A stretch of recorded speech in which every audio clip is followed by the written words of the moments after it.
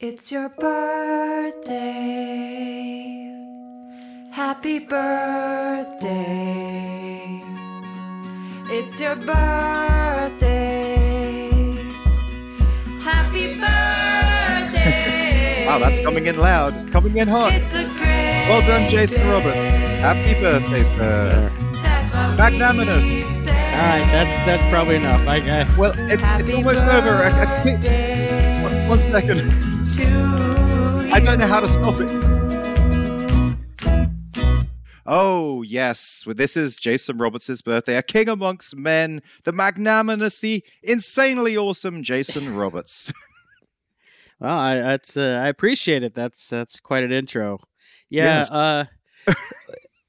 I turned 53 yesterday, or as Sandy and I say, 35, because it just depends on how you look at it, right? Yeah. Nice. 35 sounds a little better than 53. It certainly does. That's why it's good to be a math genius. Yeah, you can just play switch with the numbers like that. You can just play around with numbers. It's like a Mhm. magician. Yeah. So what's happening? What we got on the docket?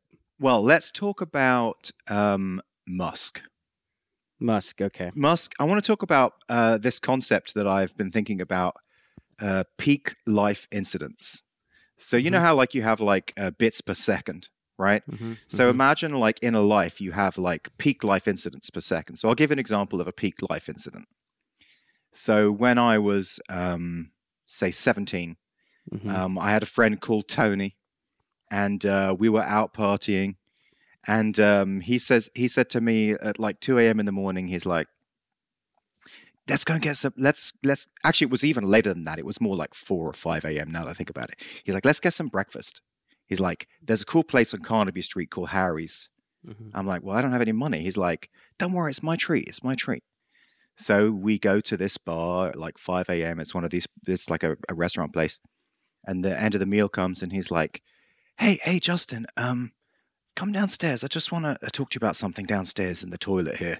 So we go down to the toilet and he says, I don't have any money. And I'm like, what the? Great. And he's like, we're going out this window. So he climbs out the window and I climb out the window after him. And we are like breaking out of this restaurant in the middle of London. And then I don't know if you know the way obviously you know the way cities work with like you can imagine like New York, like blocks or whatever. So imagine you're in the middle of this block of shops. So we're in that kind of a place.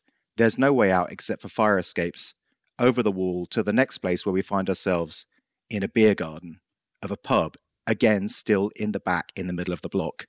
I'm like, what are we going to do? He picks up an empty barrel of beer, throws it through the window. So we run through the window. Then he picks up a chair, throws it through the window, through the front of the shop. We run through there. Then we hear sirens. And then we're like running like crazy. And that is what I classify as a peak life moment. And I don't know how many you've had of those, but I mean, that's an extreme one. I mean, granted, but like, I mean, it's just these moments in life where, wow, that's crazy shit happened. And I mean, I don't know how many you've had. I've probably had like 100 crazy things in my life happen. But Elon Musk has had thousands, like thousands. I don't know. I haven't had any drunken escapades because I don't drink, but I've definitely had my share of situations. Well, what happened with that? Did you guys get caught or not? No, we ran. So that's why you kept doing that stuff. No, I did not keep doing that stuff. I mean, I don't have 100. No, I would say almost every crazy thing like that happened to me was as a result of, I guess I just like hunt out interesting people, you know. So and they do interesting things, and then I find myself in the middle of it. Or the chaotic things, the chaotic things, or yeah. evil, so, or illegal things. Well, I mean that's just an example. I mean, that's just I guess an illegal example, but there are lots of examples. Like for example, you know, the time that Musk is having a text with the leader of Ukraine about whether they should do the. You know, whether they should do that. So what do you want to say in regards to Musk? Musk has had a lot more of these. I just think he's like, no, I mean, I think he's like, he may be pushing the bar. He may be pushing the bar for any human to have had more of these peak life moments of all different varieties. I mean, Mhm. he's had so many in every different way, even from when he was a kid to when he was older, and it's just insane how much life experience he's had. And even stranger is when he's not having his life experience, then he's in the middle of a hardcore game. So he's just like always on, always gaming, always craziness. Yeah. Well, first of all, have you finished reading the book yet? I'm like super close to the end. Okay, I'm so you're going. most of the way through it. Okay. I'm literally. I'm just almost out the other side of the Twitter stuff, and it's such a shame that the Twitter stuff even happened because it's like the book was really good, and I mean there was very few negatives until Twitter, and then all of a sudden it's like, yeah. Yeah. Well, yeah, well, in terms of Twitter thing, I'm not against it. I mean, I think it was important that he did it. I mean, Yeah, Twitter no. was owned by the far left, and it deranged our national conversation because of the media lives on there. Twitter was serving as the editor for the mainstream media. No, that's true. That's valid. And as a result of that, it really pulled the country to the far left because it basically just de-amplified or censored anybody who was left of the far or right of the far left. And it just got worse and worse and worse. So I don't. As people say, "Oh, well, it's terrible that he got into this." Somebody had to fix it, And you might say, "Well, there's still problems with Twitter." You might say, "Well, it doesn't." He hasn't fixed it. But the left no longer has or the far left, I should say, no longer has the thumb on the scale of the Overton window. They no longer can control the discourse like they could, which is a really big deal for democracy. Yeah, no, I mean, I've got a few different things to say about this. I mean, one is that setting the bar for peak life moments. I mean, he's done some insane stuff. Yeah. Well, let's talk about that because I think that is important. I mean, the one thing I think well, there's many things you can pull away from reading this book. One is he has done so much; it's hard to even write a book about it. Yeah. I mean, it'd be like, they just barely talked about Solar City. They didn't even talk about the Hyperloop, I don't think, or Boring Company or Neuralink. I mean, these things were just touched upon because they couldn't. There was too much. Too much. There was too much going on. It's just sort of incredible. And as new thing came in, I felt myself kind of going, oh my God, like, because you'd already seen these other things happen. And it's like, oh, that's a lifetime's worth of pain right there. And then this new thing came in, this new idea, and you're just like, Jesus Christ, Elon, just fucking stop it. No, but that's what makes him a world changer, right? Because he's not going to stop. Where most people, they have their big win, and then they kind of sail off into the sunset, right? I mean, which is totally fine. I mean, think about like the other major companies. Like, Microsoft. I mean, Bill Gates was hardcore for 15 years or whatever, and then he just had basically had enough and took off and become a philanthropist and sort of rewrite his name in history. And then, look at Sergey and Larry, Google. Yeah, same difference. Yeah, they kind of, I don't know what. And same with him and Steve Jobs as well. I mean, he'd done Pixar, but I mean, so this is something else. Steve Jobs did come back. Steve Jobs was still in the game. He just died. So, tell us about. So you said that was important. Why do you say that's important? Why is what was important? I said peak life moments, and then you said, well, and yeah, I think it's just an interesting thing to point out about Musk because it's just an order of magnitude, greater than anybody. I guess the only person you could really think of would be maybe Edison. Right. Yeah, exactly. Whether it was electricity or moving pictures or whatever. I mean, it was just like one invention of just reinventing, creating the foundations of a whole new industries of modern life. I mean, Edison, light bulb. I mean, for Christ's sakes, I mean, he invented modern living conditions. Well, no, but it's a similar, in a sense, it's similar because, when you go deeper, Edison didn't personally invent the light bulb, but he did actually sort of get it and then take it to the next levels. And that's the same with Musk. You can't do everything by yourself. He didn't really invent these things, but he's like, okay. I mean, he does a shitload of refining is what he does. He refines the shit Well, they out drive of the things. process. They drive the process. They frame it. They get the right people on it. They're giving continual feedback. I mean, there's these other sort of engineers that work for Edison, or just like the engineers that work on the Falcon, or Yeah. or work on the Tesla or whatever. I mean, he is not just some business guy who's in there like, oh, we gotta open up this industry, or we gotta make more money, or he's in the guts of the engineering. Now, occasionally you get disgruntled employees like, oh, he didn't know what he was talking about, but I think that's pretty much bullshit.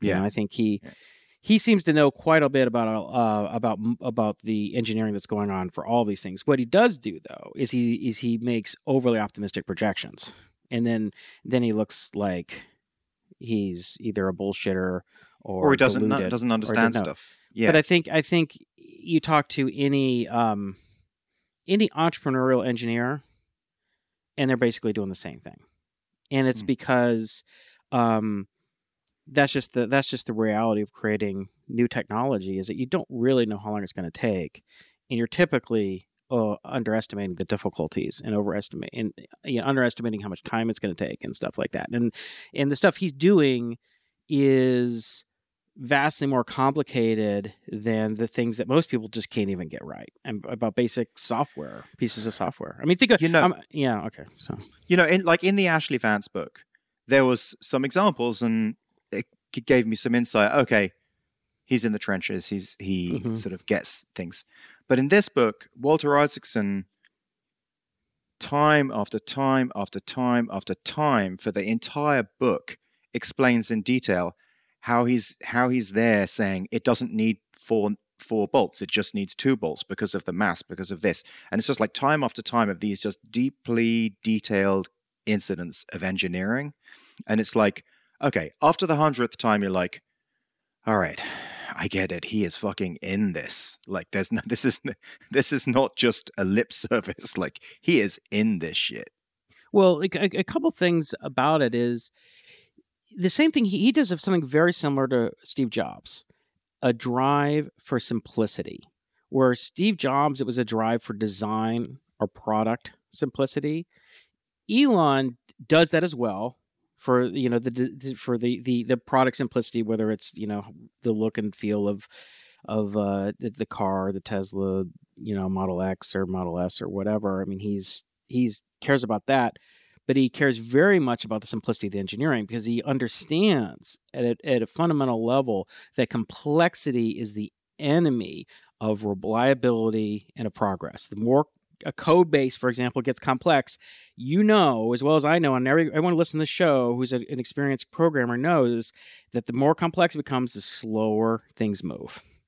And he's like, has to be simpler. It's got to be a way to simpler. He may not always know with 100% certitude that it can be simpler. He's just saying, my instinct tells me this is probably it has to be simpler. We don't need as many valves and tubes. Like, who says we have to do this, right?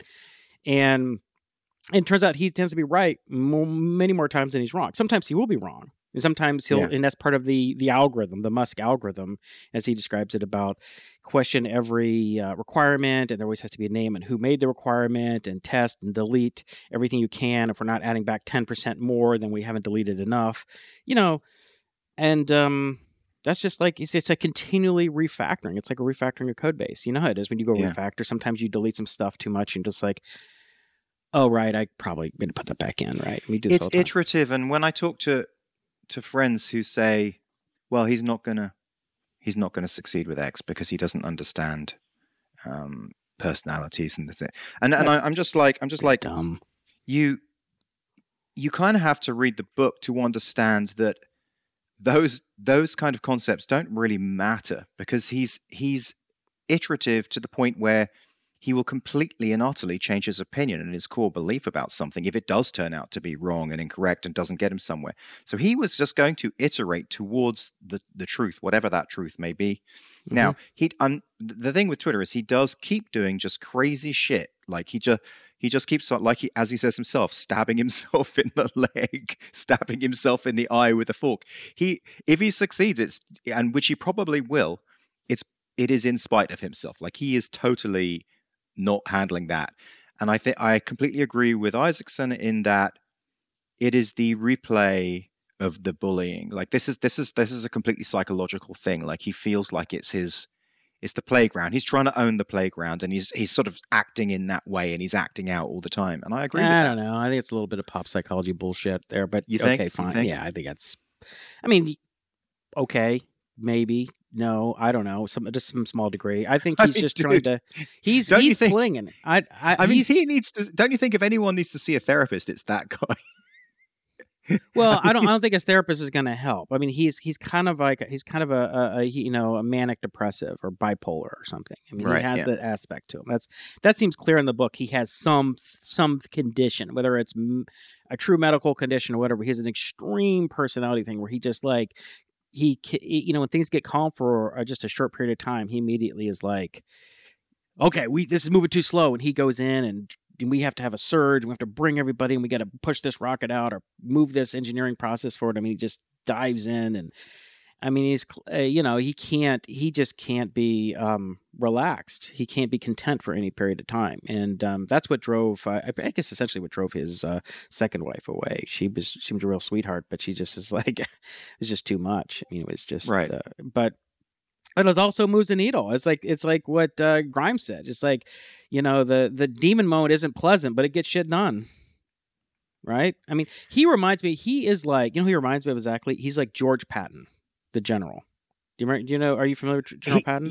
I'm not familiar, but a lot of the time I remember myself thinking, this just seems like a war general, like Napoleon or something like that. So General Patton was by far the best general in World War II, at least on the Allied side. And he was just a total hard ass.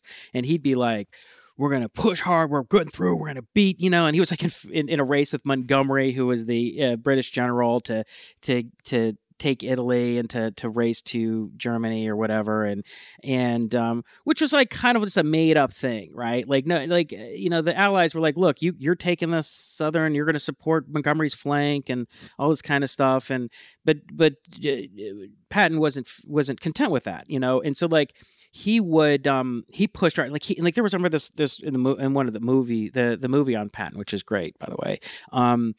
And Patton gets out and like there's a big traffic jam. This happened all the time when you have these huge columns of military vehicles going through somewhere. They get stuck, and he's like, "What the hell's going on?" He goes over this Jeep and he starts being like sort of the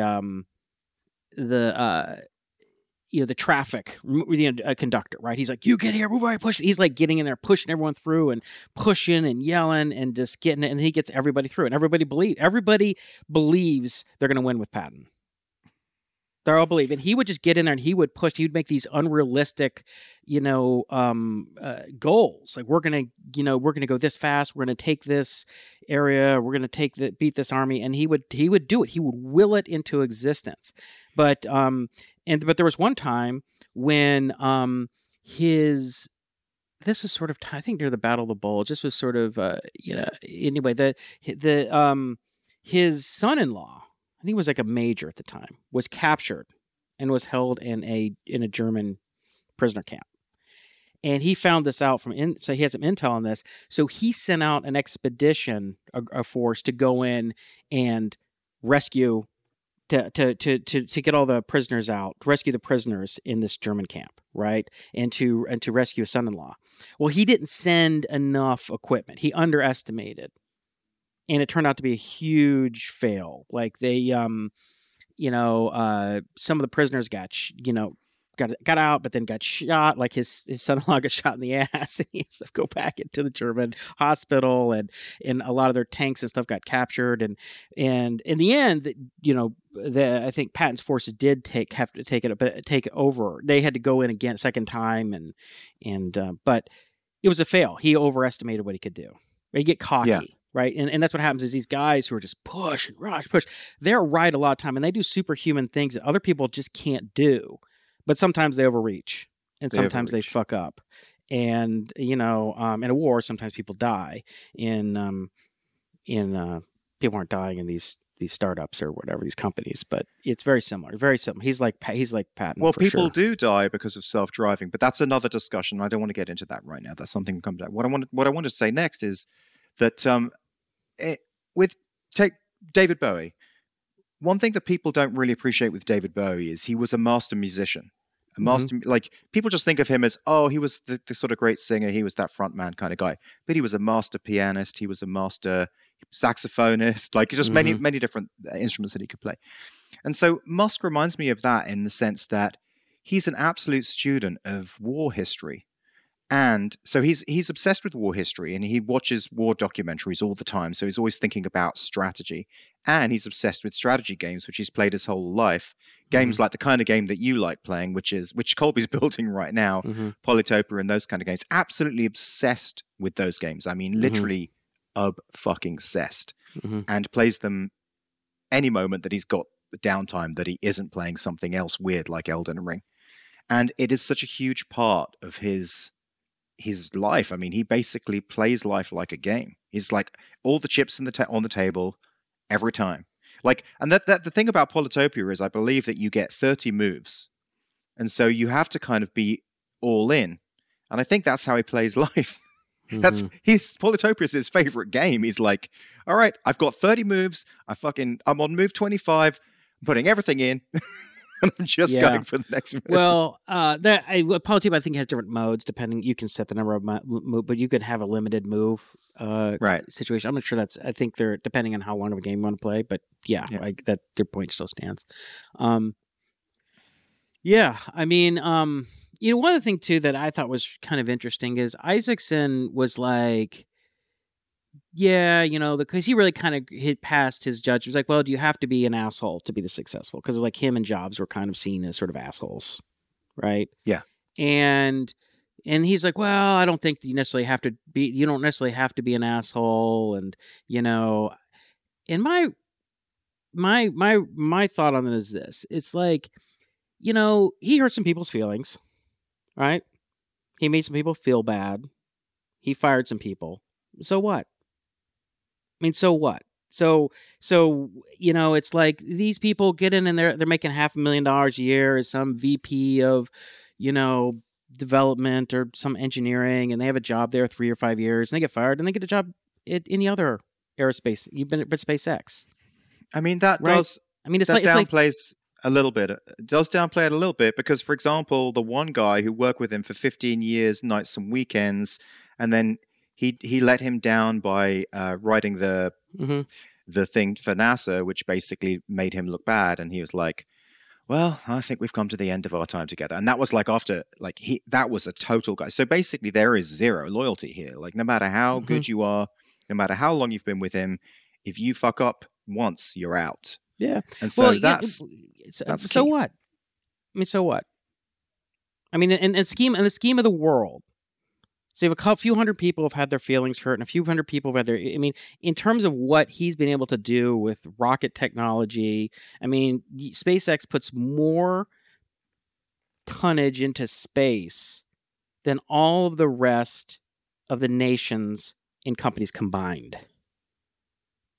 Not to mention that he basically created the entire electric car industry from scratch. Everybody thought this was bullshit. He did something that nobody else was going to do, nobody else can do. He did both of those things. And all of these people who worked there, who got fired, who may have gotten yelled at one time, they're adults, So what? They get a job somewhere else. I mean, it's like the NFL, right? For people who aren't American, the National Football League. You know what NFL stands for? Not for long. Not for long. Right? You're going to get cut. You're going to go play for 1, 2, 5, maybe if you're real lucky, 7, 8 years. And you get to play and you make, at the very least, the league minimum, hundreds of thousands of dollars, probably make millions of dollars. And at a certain point, they're going to say, you're not good enough anymore. Sorry, you're cut.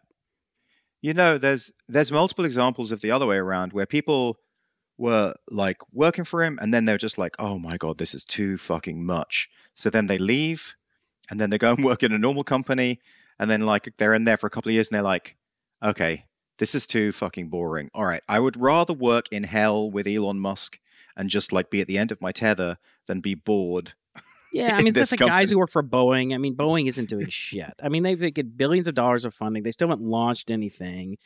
I mean, it's like it's this whole government subsidized, um, make work program. The whole Boeing, Raytheon, whatever, I forget what that group of companies that are sort of supposedly creating another Okay. alternate launch thing. So anyway, I just my opinion is like I think that uh yeah, it'd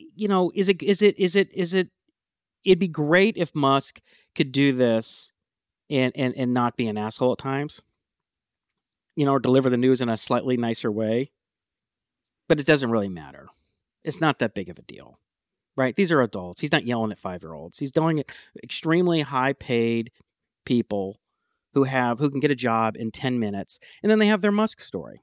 They got their SpaceX, their Tesla, their Neuralink story. Like, yeah, I worked at Musk. Yeah, or it's like I worked for Steve Jobs. I did it for 4 or 5 or 6 years. It was crazy. I don't know. Yeah, he's quite a, he's a hard ass. Whatever. Now now you do your own aerospace or startup, or you work for the other companies, and it's like it's just like it just doesn't matter. It's not important. All right. So here's the question I want to ask you. This is the key question. Mm-hmm. Well, two questions. It's a two-part question.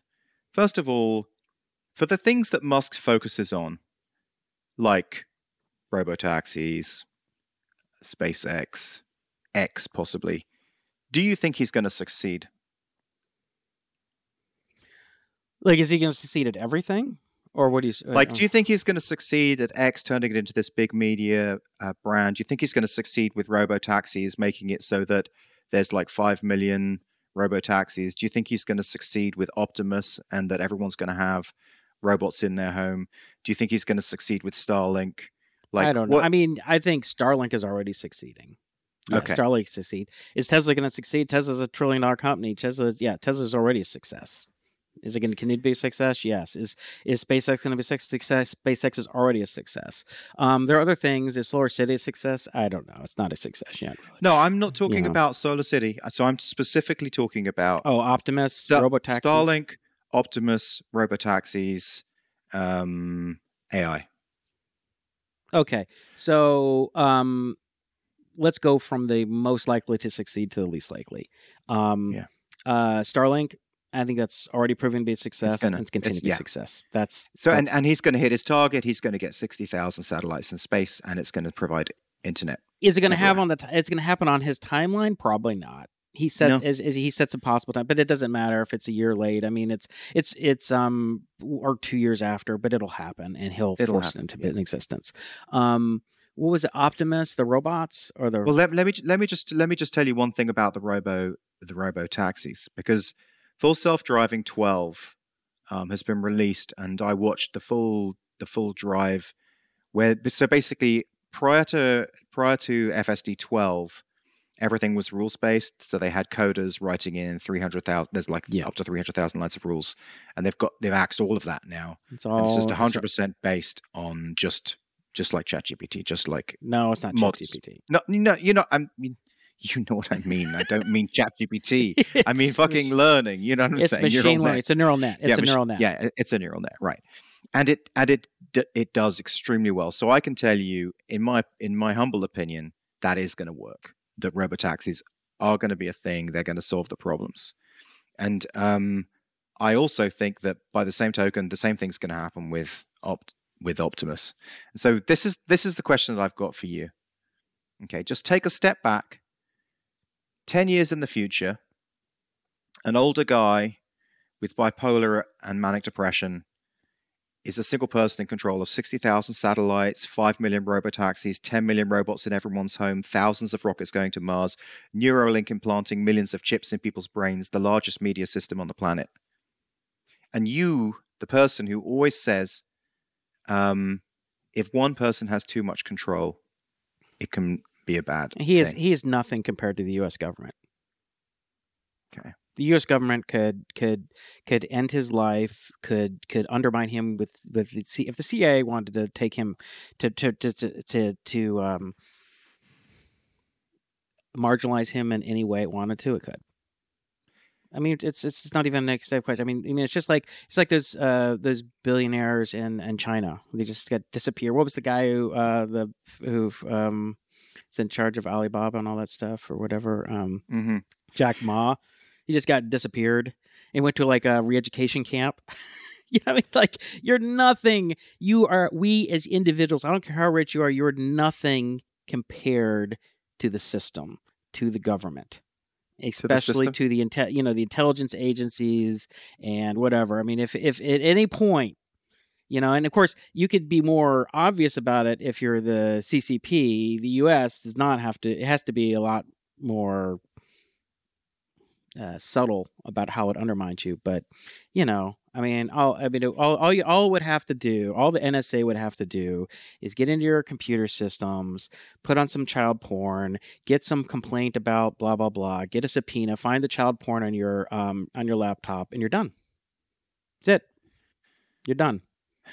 That is true. And that strangely puts my mind at ease. because like the way that the way things are shaping up, it's like one of those Bond movies where you sort of like, you remember that Bond movie with that one guy who has all the satellites, and like, you come to the big party at the end, and it's like he's focusing his satellites on taking out the world. I don't know which one that is, but yeah, there's a lot of things like that. Moonraker. Or he's like going to blow up. He's going to like blow up New York. He's like, this is just a taste of my power, Mr. Bond, and then blowing up a city somewhere. I think you have to worry less. I think you have to worry less about Musk or Bezos or any of these people. I think what you have to worry about is the government becoming incredibly large, overly complex, politicized, dysfunctional, and unaccountable. Mm-hmm. That's what's if you're like, well, what's causing problems? Is Tesla causing problems in your life, Justin? Nope. Not right now. Is SpaceX causing problems? And these things aren't causing problems. These are creating opportunities. This is moving the world forward. Now you may, if you are on the far left, be have your nose tweaked that about what's going on with Twitter, but most people has not made their life worse, and that's about the most people can complain. Everything else is creating new technologies and new jobs and opportunities and things that didn't exist, proving that a future can happen that people thought couldn't happen. Like electric cars were a pipe dream. They were these silly little go-karts with solar panels on them that like MIT or Caltech would have a little grad student competition with, and we that looks stupid. And then that's or the U.S. having to use Russian rockets to get things up and down to space, right? He's fixed that stuff. That's not your problem. Our potential problem is the government becoming more and more and more dysfunctional. And that's what happens with like large companies. The bigger they get, the more complex they get, the less accountable everybody is, the less work anybody's doing, the less progress being made, the less chances anybody takes, and then you just find out you just have thousands, tens of thousands, hundreds of thousands of people working for some department doing effectively nothing of any utility. It's just sucking up resources and just gumming up life for everybody else. That's your problem, Justin. In case you want to know what your problem is. And yeah, like, why doesn't everything work well? Why is everything? It's like, well, slightly akin to that is this idea of the Orwell versus the Huxley vision of the future. Mm-hmm. So basically the Orwell vision of the future was they'd be looking at us, they'd be doing everything we're doing.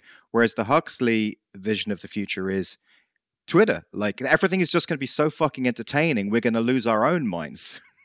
Like we're just going to be so entertained with life. I think it's kind of a mix. I think both of them. I think if you probably had a scorecard, maybe Brave New World as edges out in terms of which dystopian reality is closer. But I think there's aspects of both that are being realized and could come into the full realization in the next 20, 30 years. But speaking of, you see those new glasses the Ray-Ban Meta glasses, the Ray-Ban ones, the new Google Glass. I saw a snippet. I saw a snippet of it, and my first thought was, wait, didn't we already try that and ridicule that? Like, haven't we gone through a round of ridicule? Yeah, the name for if you were wearing those, you were called a glass hole. Right? Are we going to go through a second round of ridicule, or is it going to be cool this time? Because remember, Skolba was running around with those all day long, every day. They're amazing, and one of the problems with them is that. Oh, can you hear my dogs barking? Yeah, they sound like big monsters. Yeah. Okay. Well, hopefully, but not so loud that it's painful. For example, it's not as painful on the ears as that birthday song, which was quite painful. Okay, so the thing about them is they actually don't look stupid, right? See, a lot of this sort of like VR, AR stuff, it just would look ridiculous, and people don't like looking ridiculous. They don't like looking uncool. That's one of the things when you and I've had discussions about this. You're like, do you think we're going to watch this and that? And I said, not if you look like an idiot.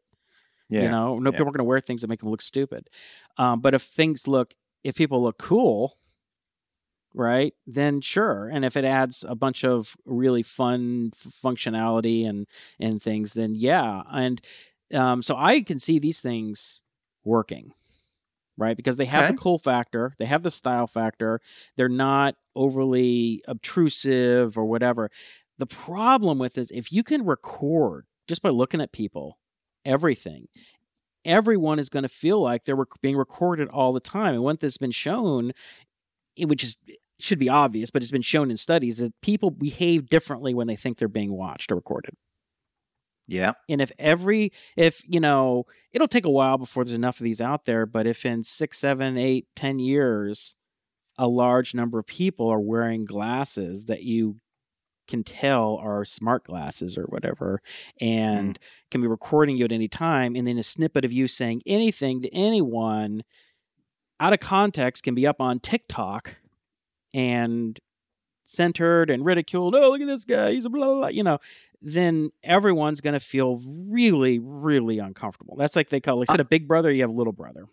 Unless it's so shit, unless it gets reduced to the size of contact lenses, and then you just don't even know. I guess it's the same difference. I guess it's the same thing. Like if you just think you're being recorded anytime, that will ruin society. Yeah, for sure. People have a really hard time having a honest, open conversation, even with their friends. They're sitting in a cafe and somebody's in the one table over, they start recording you because they overhear some conversation you have, and it's like people already have a hard time having a conversation with their friends in a cafe because of technology, because everyone's picking up their phones. Yeah, well, this is like, even this will be next level. It's like taking that like 10x or 100x or something. Like remember, like 20 years ago, it was easy to talk to people in a cafe. Yeah, well, like now, now if you probably haven't seen this, but there was this whole sort of like genre of video where girls would go to the gym, dressed scantily clad. They're doing their workout, and they set up a phone of videotaping themselves doing some workout, and would catch some guy in the corner of it, and be like, "Oh, this creepy guy's looking at me," whatever. And it was like a total setup. The guy wasn't even looking at her. The guy just glanced over at her because of this girl recording herself and kind of talking to something. And you're like, "What is that going on?" And now he's a creepy guy who's leering at her. And she's making a spectacle of herself in a gym, and so this happened over and over and over. And all these girls, for clicks, for attention, would set up this situation where a creepy guy is leering at them, and to the point where it's like, then there's a whole backlash against it, where guys are like, "This is not cool." You're going to the gym in a space where people are trying to exercise. You're making a spectacle of yourself, and you're setting people up to get attention, to play the victim or whatever. So this would be the kind of thing where people will set other people up if it'll get them attention, if they get them clicks. I mean, totally. That makes a lot of sense. Well, in a similar vein, did you see the Lex Fridman and Mark Zuckerberg demo? I knew you were going to ask me. When I was driving to get lunch today, I said, I know he's going to ask me about that video, and I haven't watched it. Shit. And I was going to go watch it, but I ended up having a tech support issue right before you gave me the link, so I didn't get a chance. So it's called. They're called. I think they're called codec avatars. So what they're doing is like the games, like the most modern games, how everything looks so realistic. Mm-hmm. So what they do right now is they go in for just full game scanning of a person. So like Lex Friedman went in, and it takes like half a day scanning every aspect of him, all of his Just I think features. I And lost you. oh, can You're you? back. You're back now. Go on. Say it again. Yeah, yeah. So what was the last thing I said? Just start over with the codec. Oh, Codec avatar. yeah. So or it's something? called like video codec Okay. or like avatar codec or something like that. So you know how with like modern games, I'm trying to think of like Xbox 3 or whatever, like Unreal Engine 5 or whatever it is, and everyone looks completely realistic. There's like 5 trillion triangles.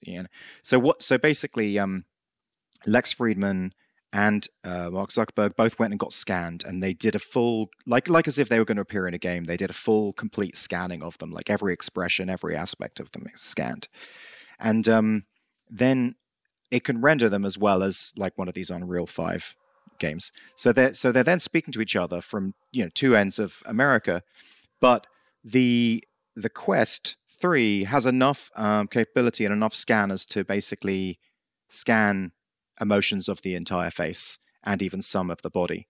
And so they're having this conversation with each other, and Lex Friedman is just like, I cannot believe this. He kept on coming back to it. I have no words for this. This is insane. You are right there in front of me. I am here. My brain is like in this space. Like everything else before this was just avatars. It was just completely fake. But this is more immersive than anything I've ever experienced in my life. Like I am right here. And Zuckerberg was saying the same thing. And also, as a viewer, the Zuckerberg was saying, we've really been wondering, like, is this going to translate to 2D? Because so far, everything that anyone's done never translates to 2D, but this is just so realistic.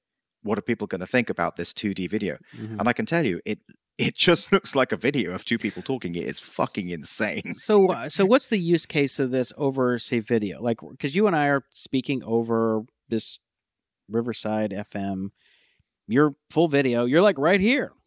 Yeah. Right? Yeah. There you are. You're like right here, Justin. Like you're right here, but you're not, right? So what's the difference? It's basically the same as us being in the room together. So it just takes things to the next level, like as if we're in the same room, and it just puts, I guess, a weird sheen on reality.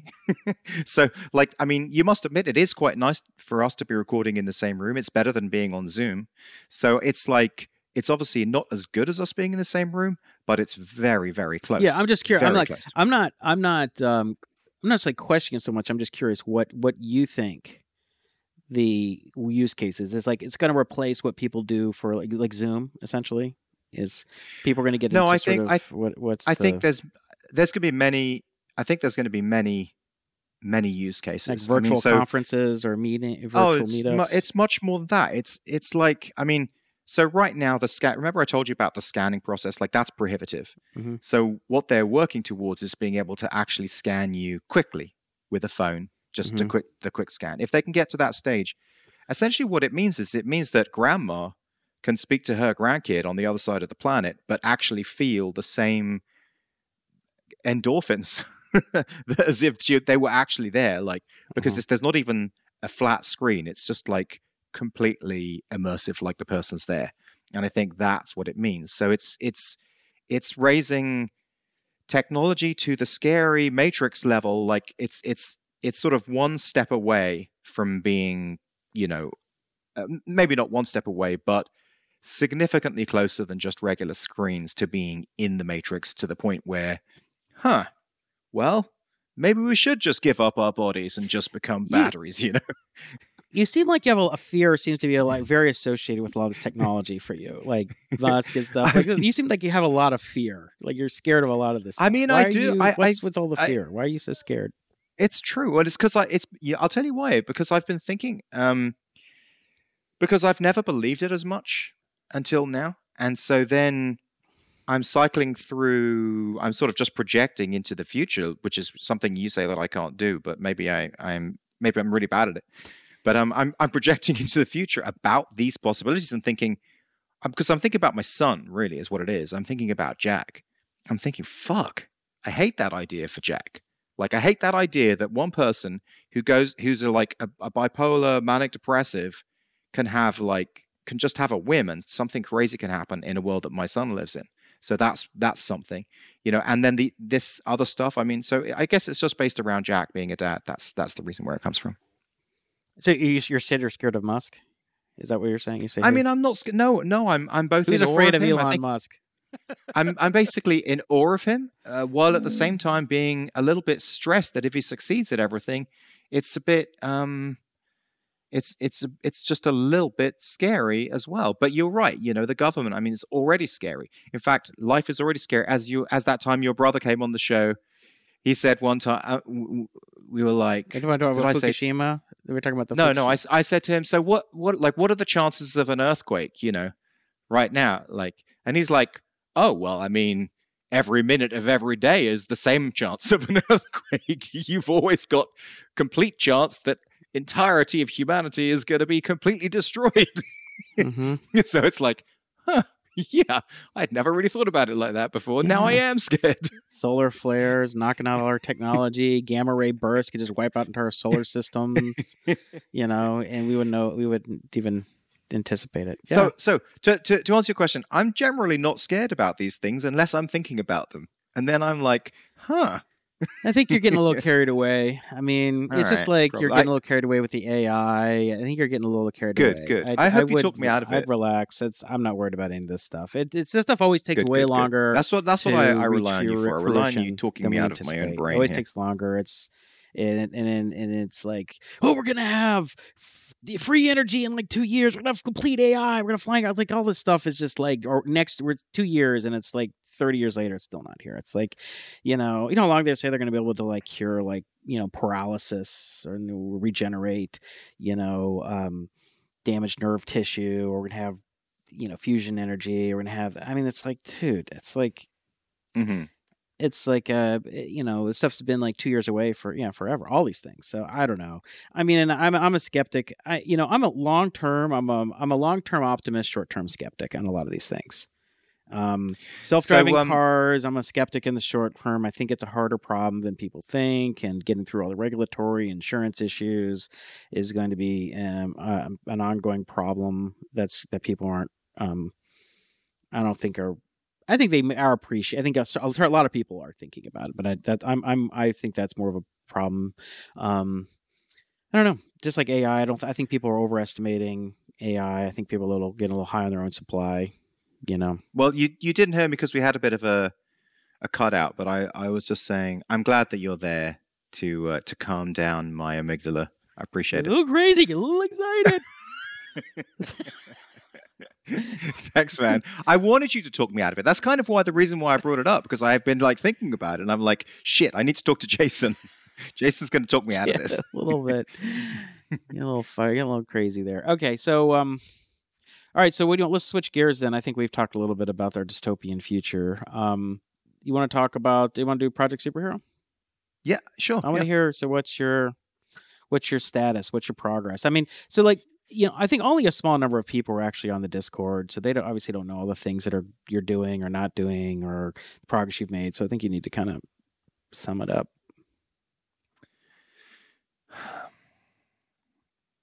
To sum it up, you don't have to sum it up, but just don't talk to them as if they're following along on Discord actively, because I don't think a lot of them. I mean, basically, I'm running. So I'm. As you probably already know from listening to the show, I'm posting into the Discord every day, and I'm posting my blood sugar numbers, and I'm trying little experiments, or let's just say accidental experiments sometimes, where I accidentally eat a bowl of strawberries and granola, and my blood sugar goes through the fucking roof, and then I'm like, oh, better not do that again. Yeah, which I told you are just like you're just cheating in another word. No, I wasn't trying to cheat. Yeah. I just didn't know that was going to happen. Of course, it's going to happen. Of course, it's high sugar. It hadn't. Of course, it hadn't happened before. So I've eaten exactly those same components in smaller quantities, and that didn't happen.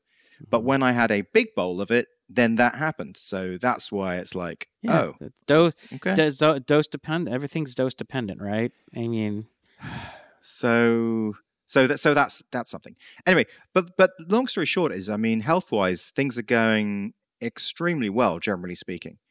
My weight is down from, 227 pounds was kind of where I started, and Started my when? personal before this whole thing, before this whole 90 days, I was like 227. That's the 3 last. months ago. So you were 227. No, it's the last weight that I remember weighing myself before I sort of just stopped weighing myself because I felt too much shame about it. So it was, let's just say that's within the last 6 months, all right? Okay. I definitely weighed 227.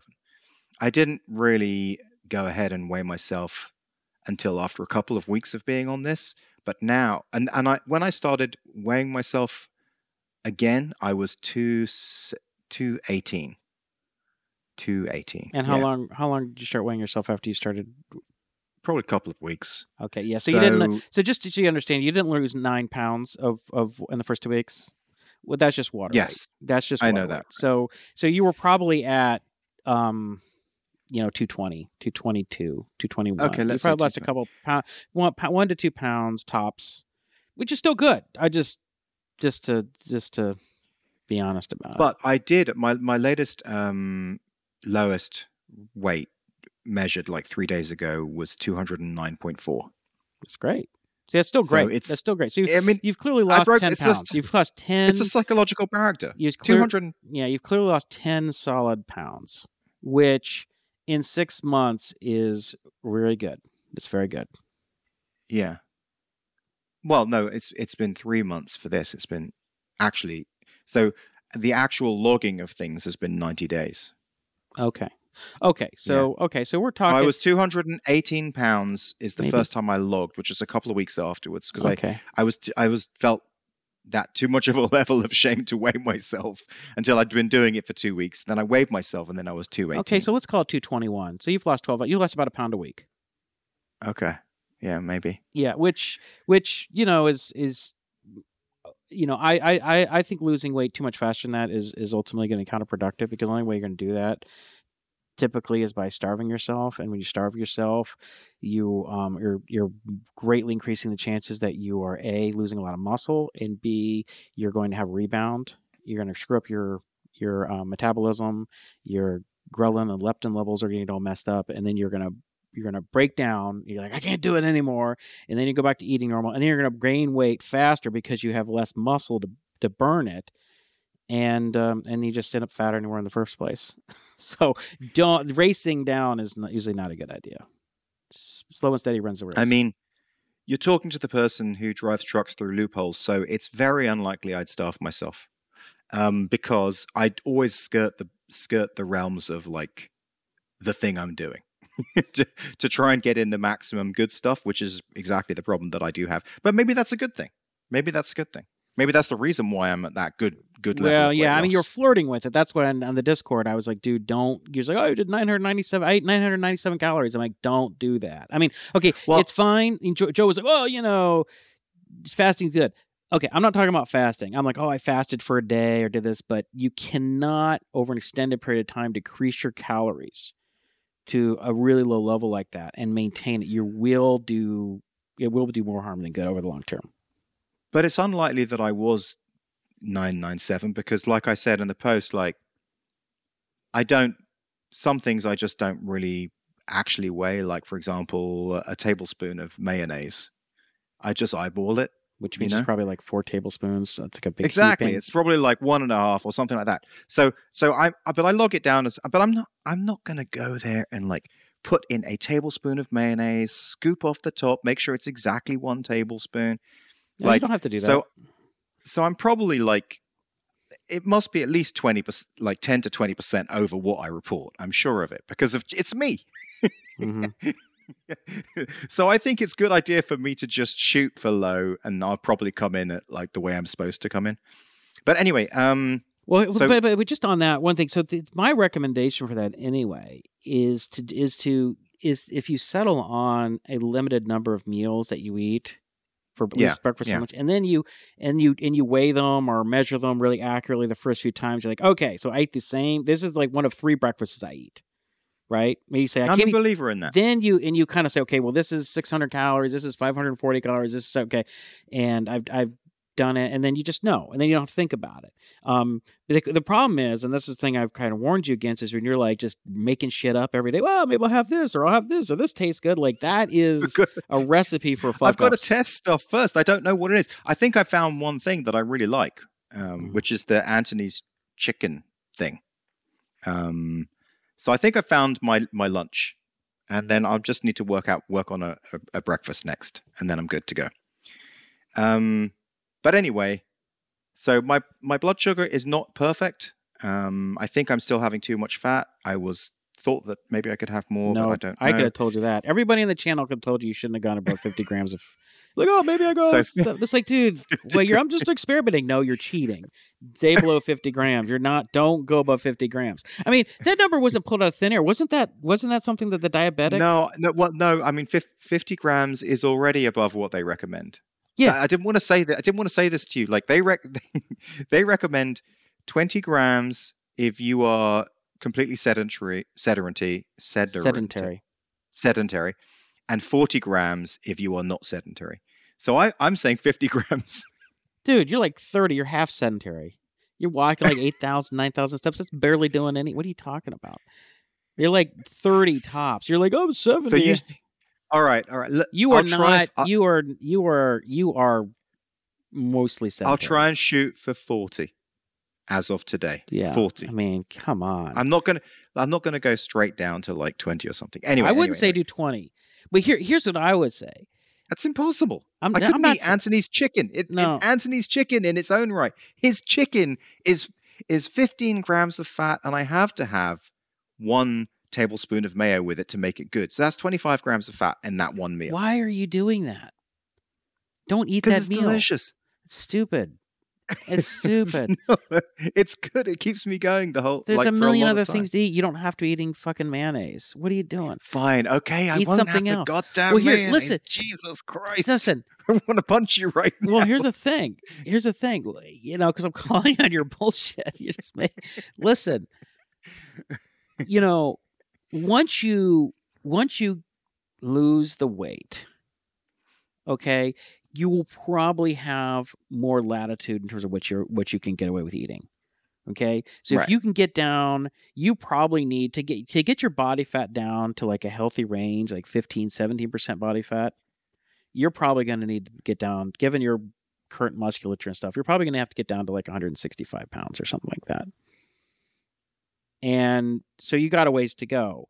But once you get down there, you can probably you're going to have less visceral fat.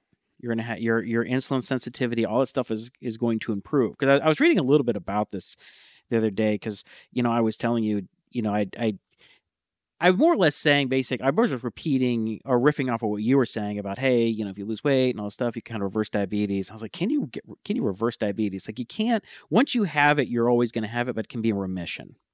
So if you get down to a healthy weight, you will probably be able to eat a wider range of things. You're going to be able to eat a little more fat, a little more sugar. Everything will lighten up. You have to be more disciplined on the way down, but you don't have to be disciplined to hold and under weight loss. So it's like you keep saying, well, I gotta like. It's like I feel like you're using this excuse to cheat because you're trying to come up. These are the things that I have to eat. I just can't live a life where I only eat this. It's like nobody's talking about living a life. Just while you're dieting, don't do that.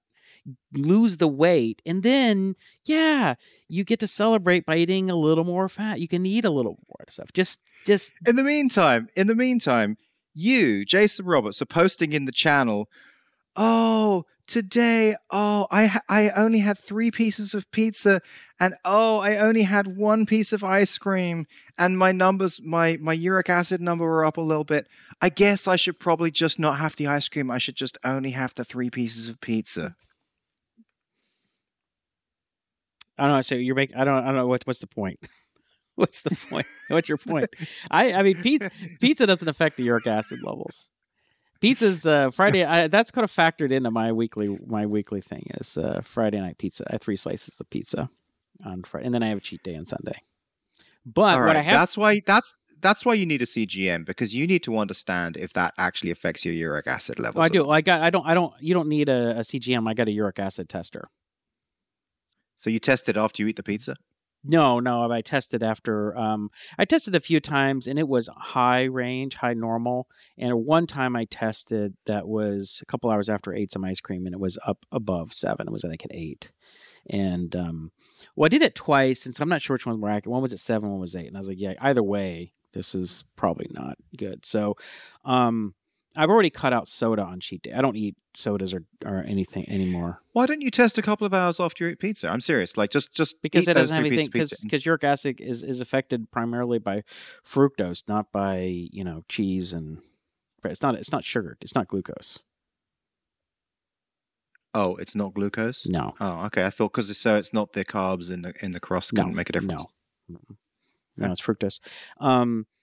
So that's for and the breakdown of fructose is what and purines, of course, but fructose is I think is what's primarily stimulating the overproduction of uric acid. And the other thing is, of course, visceral fat, which is like the thinner I get, because most of my fat is visceral fat.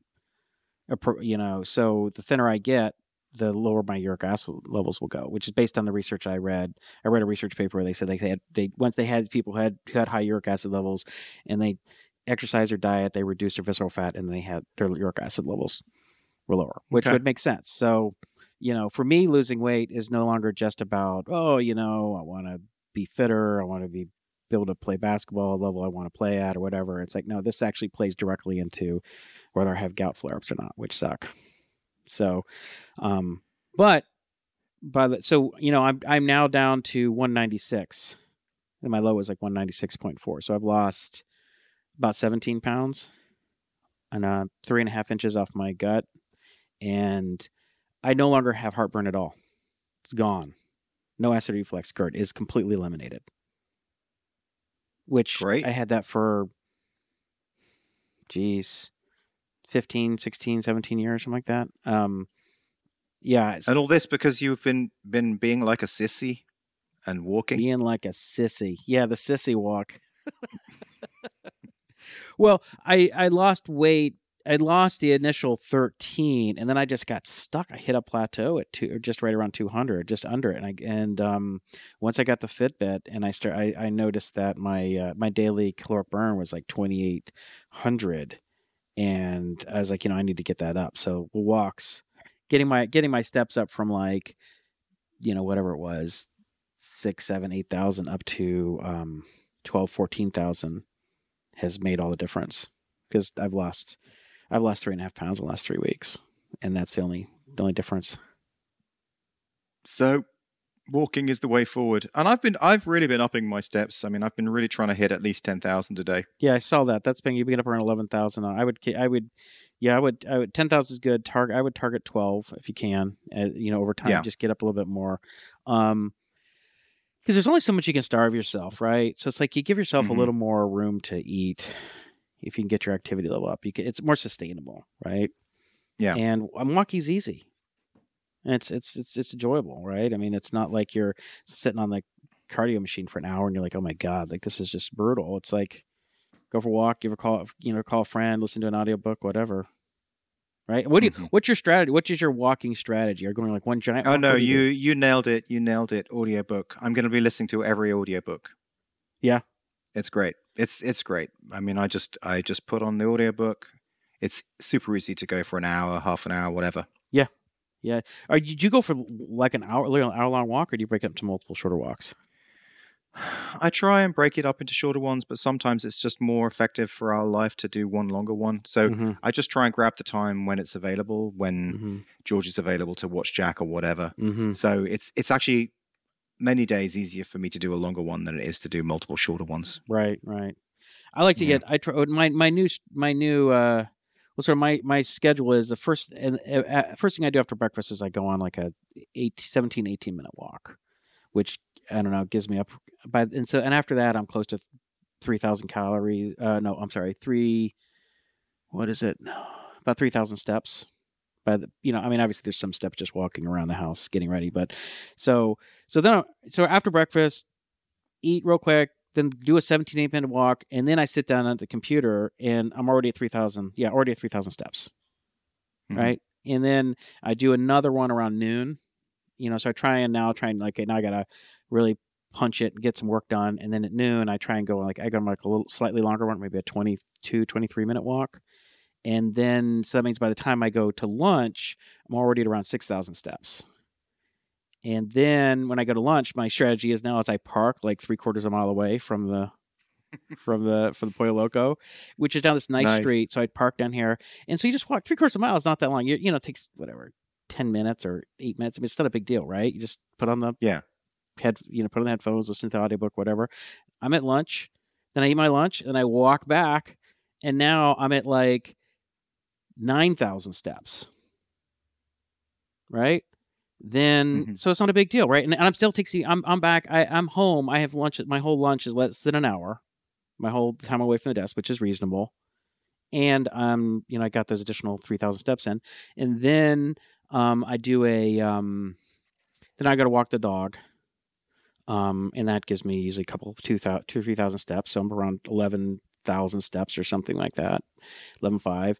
And then when I go to the gym, I park as far away as I possibly can on the parking deck now, and so I count it's 500 steps by the time I get to the locker. So that's 1,000 steps just there and back. And then you're walking around there or whatever. And so net, by the end of the day, I'm like around 14,000 steps. No big deal. It's easy. Just notching it up. It's kind of funny. It's like we're before, how you're typically in our lives, we're always trying to make things efficient. Like, oh, when I walk downstairs, I got to grab this thing so I don't have to come back upstairs. Our sort of a natural instinct is to make every process more efficient. Right? Right. Now it's like, do the opposite. Make things inefficient. You're like, oh, I'll leave that upstairs because I'll force me to go walk up the stairs to get it again. Because all these little walks around, they add up. They add up. That's cool. Instead of just making everything as efficient as possible, so you can sit on your ass as long as possible, is like the wrong approach. It's like come up with reasons that's like, oh, I gotta walk outside, do this, do that, just because it adds up. So you've enjoyed like having the Fitbit. Yeah, it tracks everything. It's good. It gives you. It's like it's sort of gamifies life. Exactly. I mean, I don't. There's nothing special about the Fitbit. I think any Apple Watch or whatever you like, but just it's just having a goal and just keep an eye on it. So I'm constantly tracking my steps, my calories, and my resting heart rate. So I'm always kind of looking at how getting my resting heart rate down, improving my fitness essentially. And and I'm always like by certain times. I'm like by lunchtime I should at the end of lunch I should have around 6,000 steps, let's say, or 9,000, or something like that. And it's like if I'm not, then I'm like, okay, now I know I got to do some more because I don't want to get to the end of the day and I'm not where I need to be. But net at the end of the day, I've been averaging about 3,600 calories for the day. Nice. Which creates a lot of room, right? I mean, it's like you don't have to starve yourself when you're burning 3,600 calories. I mean, you've never wanted to starve yourself. I never. You've always wanted to eat well and then work out more. Yeah, and I think I put on some muscle too. That's obvious. I've definitely gotten more muscular, and I've been getting stronger in all my lifts. Which because that's. Given that I've lifted my whole life, it's sometimes you're a little surprised when you get stronger. Like, oh, wow. Because, your body adapts, right? You have these genetic limits within the range of how much training you're going to do. And like, I get in shape and I get out of shape. And so when I get back in shape, I get back to where I was lifting before. But when it starts going up, you're like, oh, that's pretty cool. So the combination of like losing fat, but also getting stronger and more muscular feels really good. So I don't know. That's why I'm going to get starving yourself. Yeah. Nice. I was going to say, well, was there anything else you wanted to ask me about Project Superhero, or did I get across what you were thinking? I don't know. So your plan forward is what? I mean, you're going to keep your calories around where? What's your goal? I'm trying to, but recorded calories, I'm going to try and keep them around 1,200. That's recorded calories. I'm probably actually doing 1,500 a day. If no matter what I log, I'm probably doing 1,500 a day. I'm just trying to keep it around that. Mm-hmm. Yeah. I think more importantly is to get that fat down. the fat just comes in from the stuff like I found this diabetic hot chocolate, which is really delicious, but it gives me like 7 to 10 grams of fat per cup. Jesus So Christ. I've thrown that in the trash. Yeah. You know, like all that keto granola that I've been eating, which is really delicious, but it again gives me 7 to 10 grams of fat per time. So I've just thrown those two things in the trash, and I'm just gonna just try super hard to not bulk up on fat. Basically, just try and keep it to the 40 grams we just said. Yeah, because I mean, I think what you're doing, your steps and your calories, keeping that. I mean, like I've told you before, I think 1,700-1,800 calories, if you're doing 12,000 steps a day, is probably going to get you where you want. I mean, if you're a little under that, Right. okay, fine, 1,500-1,600, because you're a little under the steps too. I would increase your step output and just not starve yourself, because you don't want to feel like you're deprived. If you're feeling you're deprived all the time, it's just not going to be sustainable. You got to feel like, okay, it's fine for the most part. I'm not like. I don't feel deprived. I just don't feel like I'm having anything nice. That's the problem. So there's a difference between feeling deprived and eating lettuce. So I'm feeling really full of fucking lettuce, and I'm like, okay, my stomach feels really full, but like my general self feels like Ooh. I just want something nice. And so the only thing I've got left is dark chocolate. What about chicken? Like, what literally. about you eating chicken and turkey and stuff? Yeah, like that? I am having chicken. Like that's what I told you, Anthony's chicken. I've got my Okay, one so you're meal of Anthony's chicken. having protein. You're just not having anything like sweet, like tasty. You mean like a Yeah, treat? You say nice. exactly. You mean like a treat?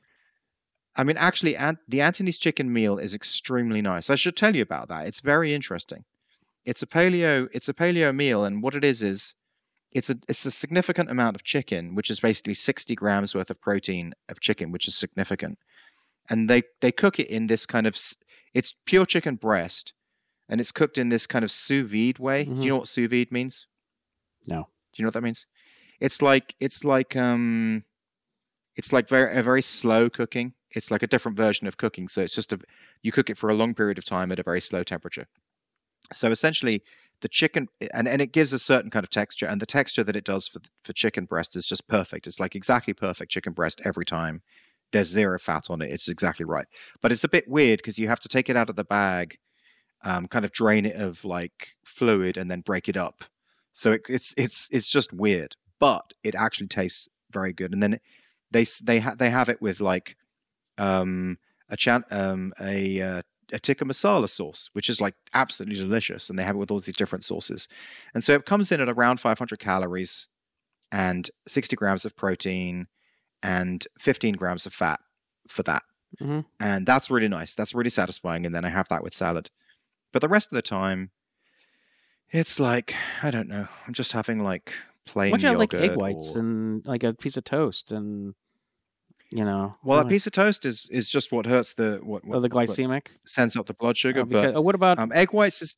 I mean, egg whites is like exactly what I'm talking about. Like that's what I'm trying to say. It's like fucking unsatisfying. Like egg whites. I mean, have you tasted egg whites? Well, no. Well, what about just eggs in general? Do eggs have a lot of fat on them?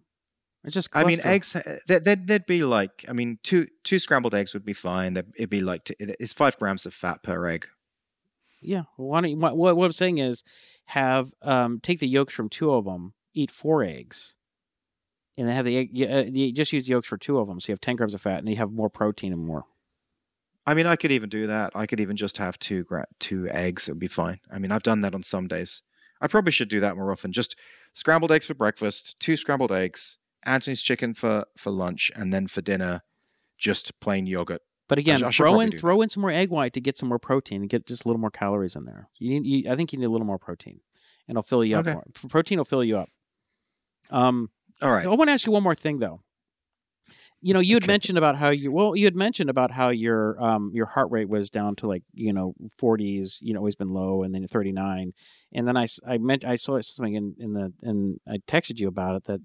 It's known as a condition as bradycardia. If you're not an ultra conditioned like distance athlete or something, if you have a heart rate in the 40s, much less the 39, which you had said the other day, that's a condition. And one of the things it can do is you're not pumping enough blood to your organs into your tissues. I mean, so when was the last time you've had a doctor check that out? Never. And I should actually do it. And as I replied to you, I will get on that. I just haven't done Yeah, it well, I yet. asked you last time and you never responded. So it wasn't like 2 or 3 years ago. So you've never, as an Oh adult. no, I did. I responded like about a week ago. I said, "Oh yeah, sure, that's a good idea." Yeah, but I'll you do it." didn't say when. I said, when's the last time you went to a doctor's and you did never respond to that aspect of it. So you haven't. As an adult, when's the last time you had like a checkup with a primary physician?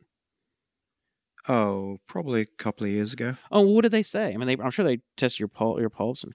Oh, they do it every time. I mean, like I told you, ever since I was 20, it's been like that. Well, what did they say? And did they nothing. go? The only thing that's ever happened one time in all my checkups, one nurse said, "Are you a super athlete?" And I said, "No." And she said, "Okay." That's the end of the discussion. I would raise that with a doctor. I mean, obviously, I'm not a doctor, but they made it very clear. Like, we have a third, like, that is a condition. Like, you just have that checked out because it can cause problems, And if you're not getting, and because you're saying, I have a hard time, like, I can't, because I said getting dizziness, tingling in your finger. You were talking about how you had tingling in your fingers, or you were having remember you were weak. My left leg, my left foot, but that's diabetes. Yeah. Anyway, I would think it's something worth looking at. Yeah. Okay. I'll get it checked. Okay. So just to wrap up the Project Superhero, what are your goals in the short term? Do you have like any near term, what you're going to try and do? You know what? If I could get below 200, that would be insane. Like, I just would be so happy. If I could get below 200, then I believe I could go all the way. Okay. Like right now where I am 210, like I find that very encouraging. I mean, I haven't been this low since I can remember, but it's a kind of psychological sticking point. Absolutely. If I get below this to 205 to 200, then I'm like, all right, this is it. I'm going down to 180. I'm going down to 170. I'm going down the whole way. Shoot to break it by the end of the year. Yeah. I mean, you got about 12 weeks. You got about 9 pounds to go. 9 pounds to go. I think that's quite reasonable. I mean, it gives you a little bit of leeway for the holidays, and there's going to be a week here, a week there, where you're not going to be able to be as on point. But if you could do that, that'd be great. Well, of course, I weighed in at 210.7 today. I mean, so it's like it's just, how it like shifts by a pound or whatever. Yeah. So, but I just record the records, the lows, the PR. That's when I posted in Discord when I hit a new low. Yeah, so. But no. By the end of the year, that would be fantastic. But I would recommend just put it in your head, like, I'm shooting to break 200 for the end of the year. Like, make that a goal. Just eye on the prize. Right. That's I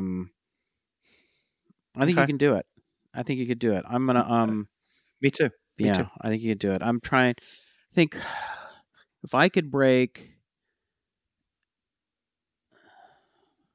mine's a little less, and I want to at least break 190 for the year. Maybe a little lower than that. We'll see. Maybe 187. If I get to 187, by the end, that would be a big deal. The lowest I've been in since probably since the kids have been born was like 185, and I got down there for a brief period at the zenith of the first Project Superhero, and had like a 32-inch waist, a 32.5-inch waist, and that was pretty fit. So do it. You got this. Yeah, that's what I'm going after. But I think ultimately to get down to like 15% body fat, I might have to get into the 170s, which would be, I haven't been there since college. How high are you, by the way? How tall are you? 5'10.5". So you're like an inch and a half taller than me. Well, it's funny, there was a point where I was technically measured at 6'1". I'm obviously not that now. Because I'm hunchy, but now I'm pretty sure that I would be 6 foot, technically speaking, with the hunchiness. Because I think over time it's just like you even compress your own self, So you're 5'11", 5'10 and a half, 5'11". Makes sense. Okay. But a lot in terms of what you should weigh, and I mean, a lot of it has to do with body composition, like how much muscle you have. So, I mean, I've lifted weights for a long time. So, to get my body, my sort of terminal weight to get that body fat percentage is going to be higher than yours, probably. I mean, you would get a little bit of give because you're a little taller, but you have hardly ever lifted weights. You don't have the. So I should try and go down and then start doing weights and bulk up a bit. I think you should start lifting before you go all the way down. I think if you go down to there, you're going to look you look like skeleton. It's just going to be like, it's like that skinny fat. I mean, it's not going to look great. You know what I mean? It's gonna, because there's not going to be any muscle. There's not going to be any fat. I mean, but what I don't want to do is put too much on your plate now to you're like, oh, I have all this time working out and dieting, and I just don't want to spend some time thinking about it. Just wait until just word your steps and just get down. And maybe when you get down to like 190 or 185, there'll be some point when you're going to start getting really excited and you're like, okay, like I'm like not fat anymore. I'm like thin, but I want more muscle. And then you get motivated to do it. It's not like, Jason and Joe and the guys, Mark keep telling me to lift. I don't want to lift. It's got to come from inside. You got to get excited about it. Right. But that will come at a certain point after you've lost enough fat and you start feeling like it's like the next step. And so I just keep doing what you're doing. Just walk and watch your diet and just get your steps up to 1,200. Let's get to 200 by the end of the year. Yeah, let's just not worry about anything else right now, right? Yeah. Let's just do that. And and then, we'll touch base in the new year about, I'll probably go a little lower before you worried about it. Again, for you, because you're resistant to stuff, that stuff doesn't appeal to you. You got to have a lot of momentum before you get into that, I think. Okay, good. Now let's talk about the next painful topic. List. Justin. So, so let's talk about the next painful topic. List. So you asked me the question, am I going to keep on working on it? Mm-hmm. And I have told you that I am going to keep on working on it. I will keep on working on it. Definitely. I will build the things that you want. But I've got a few things to say. One is, obviously, play strong. Correctly, I am working on that in front of the work that I'm doing on List. And right now we're in a surge. I'm going to use Musk's word. I think that's good. I recommend if you want financial independence, I mean, this seemed to be like you're already making money. You could just do more work to make more money. Then that seems like that would be the obvious thing to do. So but I will say that even though we are in that surge for Play Strong, which is to get out these content pillars. So basically, working with Georgie, and we're creating the complete guide to play therapy, and it's going to be like 50 pages, and it's going to be beautifully organized, and the website's going to look great, and it's going to give us all this, because we already have domain authorities. It's going to give us all this traffic coming in, and when you type in things like play therapy, it's going to be on the front page. It's going to be just really good, and then that's going to change our equation, because right now we've got, I don't know, 1 or 2 people coming to the site every day. We're going to have thousands of people coming to the site, and we don't have anything like that traffic, and we're already making the sales that we're making. We've sold $450,000 worth of this product. So that's the reason why I'm on that surge. But every moment I'm working on it, I'm pushing through wanting to work on List. I'm super invigorated and excited about List, and it's stressful because it's like, it's making it hard for me to work on the Play Strong. But let me tell you what happened with List and the reason why I'm so excited. I don't know if I should tell you the long version or the short version. Either way, I feel just ridiculous. But anyway. Okay. I guess I'll tell you it just sounds so bullshitty. I don't know. Just be honest. I'm going to tell you the short version. Just tell me just be honest. Just tell us the truth. Whatever the truth is. Even if it sounds stupid. Okay. The truth is that I've been really moved by the Musk book. Really moved. And it's really made me, I mean, I already believed that you should work towards a thing that you felt passionate about, a thing that you felt strong about. I already believed that. A mission. I already believed that. And the mission that has been really, really strong for me has been the Nugget mission, the indie founder mission, the mission of like helping people like me become indie founders. And so I was thinking about that, and like, it was kind of pissing me off that like because I don't have the same level of mission about building a note app as I do about that, and it was pissing me off. Are you backgrounding me, No, bro? I'm ready. I'm just spreading the window out.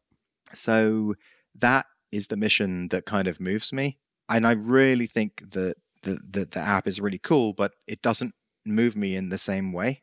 Like just on its own, as its own thing, it doesn't move me in the same way. You gave me this. So You gave us this huge speech about it was your product founder fit, and No, it this does. Is the thing It, because it we is. get the It is as big- well. You got your It feelings is. hurt when I didn't believe it was your math academy, and this is the thing, and It is, and it isn't. Let me just finish. So, I was wondering about this and wondering, what I realized is, I was very inspired by your vision of Math Academy and by Musk's vision, and see that I do have this vision, and wondering, is there any way I can just tie it all up? Can I tie List up with Indie Founder, and can I just like sort of think of it all as the same vision?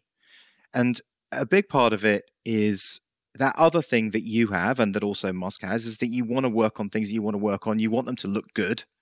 You want them to be sexy. You know, you want them to be really good. And I was, as you know, I've been searching for a brand for List, Nitro Note, whatever the fuck you want to call it.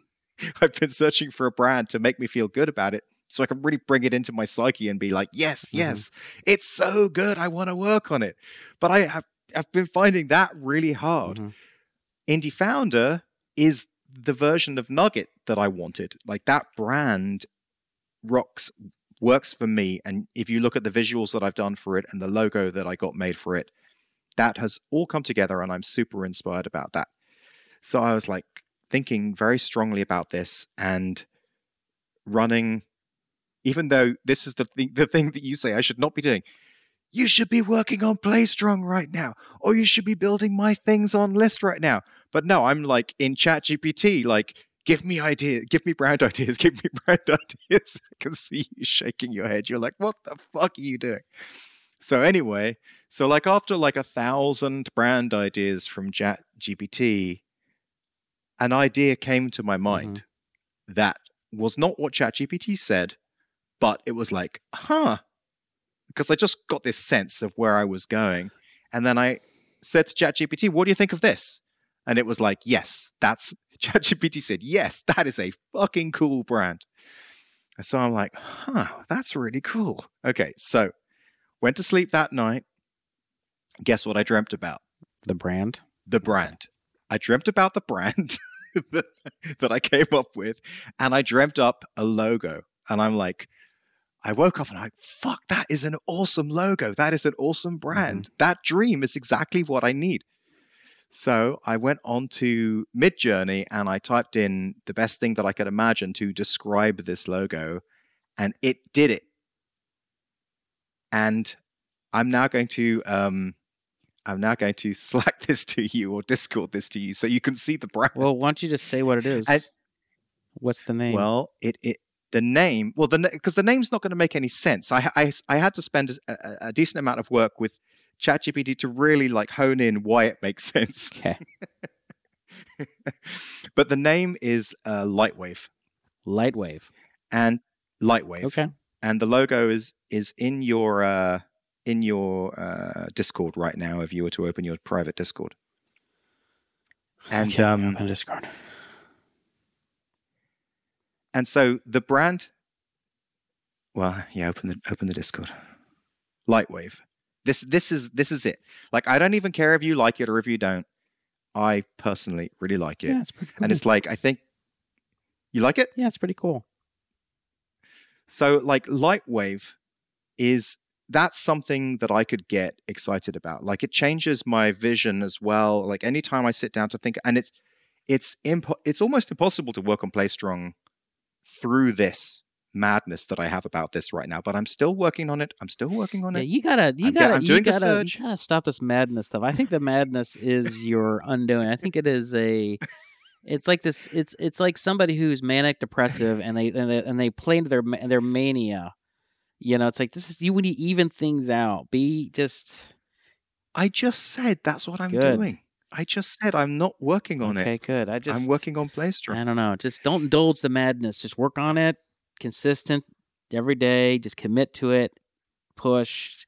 Just pull the motion out of it a little bit. Okay, so that said, let me tell you about Lightwave. Okay.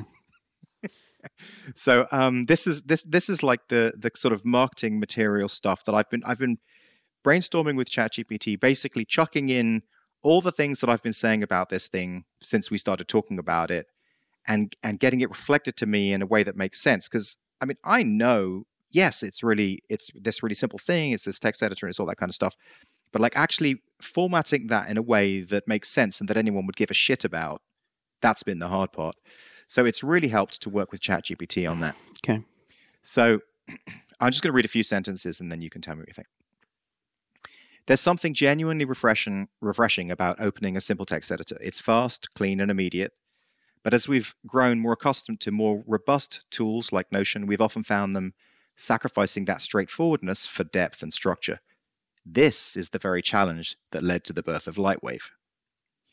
Lightwave isn't just a name, it's a mission. The light reflects our dedication to speed and user-centric simplicity, while the wave hints at the underlying depth and versatility of the product. We want to be the bridge between immediacy and complexity. What's this for? What was that? Why did you write that? What's the point of that? To wrap my own head around Okay. it, to get behind the mission, to make me excited about it. Because because this is the other thing I wanted to tell you. Like if you look at me as an entrepreneur and where my problem lies and where my skills lie, my problem doesn't lie in making money online. I mean, I've made over $700,000 if you include Plugio. I've made 250,000 with Plugio. I've made 150,000 with Nugget. Made 450,000 with Georgie's stuff. So it's not actually selling. Mm-hmm. That's not the problem. The problem isn't getting the people. I mean, I've got 25,000 people to sign up to Plugio. I've got 15,000 people signing up to Nugget. That's not the problem. The problem is me. It's just I just lose interest or lose Focus. faith. You lose Give up. focus, lose You quit. faith, lose. You quit. Well, it's like, but why do I quit? I mean, like, it's not just that I quit because it's not that I quit because I think it's too hard. You know what I mean? It's not because I quit because I think it's too hard. It's I quit because I'm not interested. Hmm. So I have to hack my own brain. So that is what I'm trying to do here. I'm trying to go, okay, let's take this to the next level. Let's just really make this so good that I'm just not gonna drop it. And that's that. I don't know if I've done that, but that's the goal here. It's just like with the weight, the foundational idea of just like posting every day, giving up coffee, giving things. I'm trying to focus in on the core JV problems, the core loop that's breaking me. The substantial foundational things that break JV's brain. So alcohol was one, coffee was another, posting there. And I think that the having the thing that I want to work on hopefully is another. I think that Lightwave, this logo, this branding raises the bar so high in my own brain that it will be hard for me to want to give up on it. So am I to understand that Listy McListface is now off the We're not doing that anymore. I mean, Listface was exactly the worst thing. Like it was the worst thing to give to me. It was like you made me think it was just a joke. Like that's like that's so like we're not doing Listy so McListface. That's what I'm. That's the opposite takeaway. of what I need. That's the takeaway. Got it. Okay. All right. Fine. I like Lightwave. Is there no trademark issues?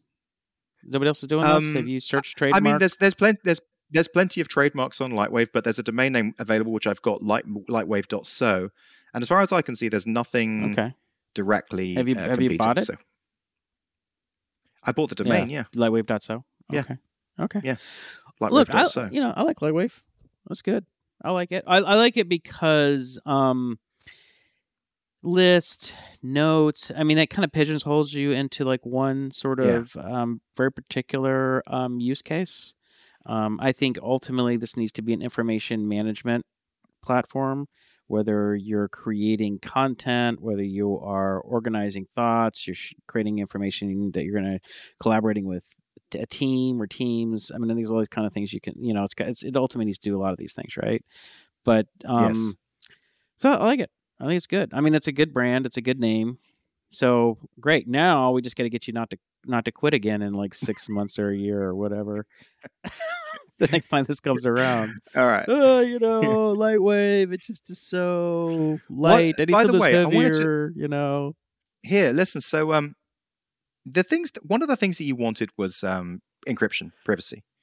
I realized that I've been doing some research on that, and that is a very hard problem to connect with some of the other things that we want for this product, namely multiple people working on the same thing. So I had a question for you. Would it be enough that you could create a vault so that you could have an area of Lightwave that you could go to, and in that area you couldn't really share it with other people or work on it at the same time, but it would be completely private? I guess. And I mean, it would have bottom line is you just can't be like looking through my stuff. Like if you were building, let me put it this way: if you were building an email, you're building Gmail, you can't be looking at people's emails. You can't read their emails, right? Right? That's uncool. Like you can't look at my stuff. Just. I mean, I agree. Right. But every platform, including Gmail, Notion, every single platform that's out there on the planet like that has that capability. It does. Like engineers can, but look you at just the data. have to commit. Say, look, I'm not. I promise I'm not going to look at your stuff. Right? Like I just have to know. I'd be fine about doing that. But one thing that I need from you is if I like accidentally, but still, question: is it worth me having this vault area? It might be because you're sounding like you're saying like you're going to accidentally look at what I'm log into my account, look at my stuff. It's like this. It's like this. I would never allow you to read my emails, right? Yeah, ever. Exactly. It's just completely. It's a huge breach of it's a huge breach of trust and violation of boundaries. And when my personal notes and ideas are the same things as my emails, it is absolutely off limits. And you might say, well, Jason, who cares? It's just like it doesn't matter. It doesn't matter that 99.9% of my emails are completely like, hey, I'll meet you for dinner or what's going on, and who cares? It's just the fact that nobody's reading your emails, that you are relaxed and you can communicate with people. So I completely agree with you, and I completely agree. So 2 points. I am not sounding like I'm accidentally going to read your email, your notes. What I said is that we might be having you might write something in list which I've never looked at. Well, you have. You have before, there was you mentioned it. You have looked at them. No, I have, because you said I could. I mean, that was a different situation, right? But this under this scenario, what I'm saying is, first of all, I'm suggesting that I create a place called the Vault where you can have things and you can have your own encryption key that is client side, and that you can have stuff that is just literally impossible for anyone to look at except for you. But secondly, there's another area of the app that I think will need to be to share with Sandy and all the other employees, and just like everyone else, it's very fucking hard to make that and actually have that truly encrypted, because where does the key even lie? I mean, does it lie on the server? I mean, does it, how does that all work? So, I mean, there may be a way. I mean, I believe Signal has end to end, but the point, and that might be possible, but it's very, very hard. So what could happen though is we might be talking about something on the show, and I might randomly say something that reminds you of an intimate, personal, private note that you've written. And then you go, Justin, you've been looking at my notes because you said this impossible thing that I only wrote in this one private note.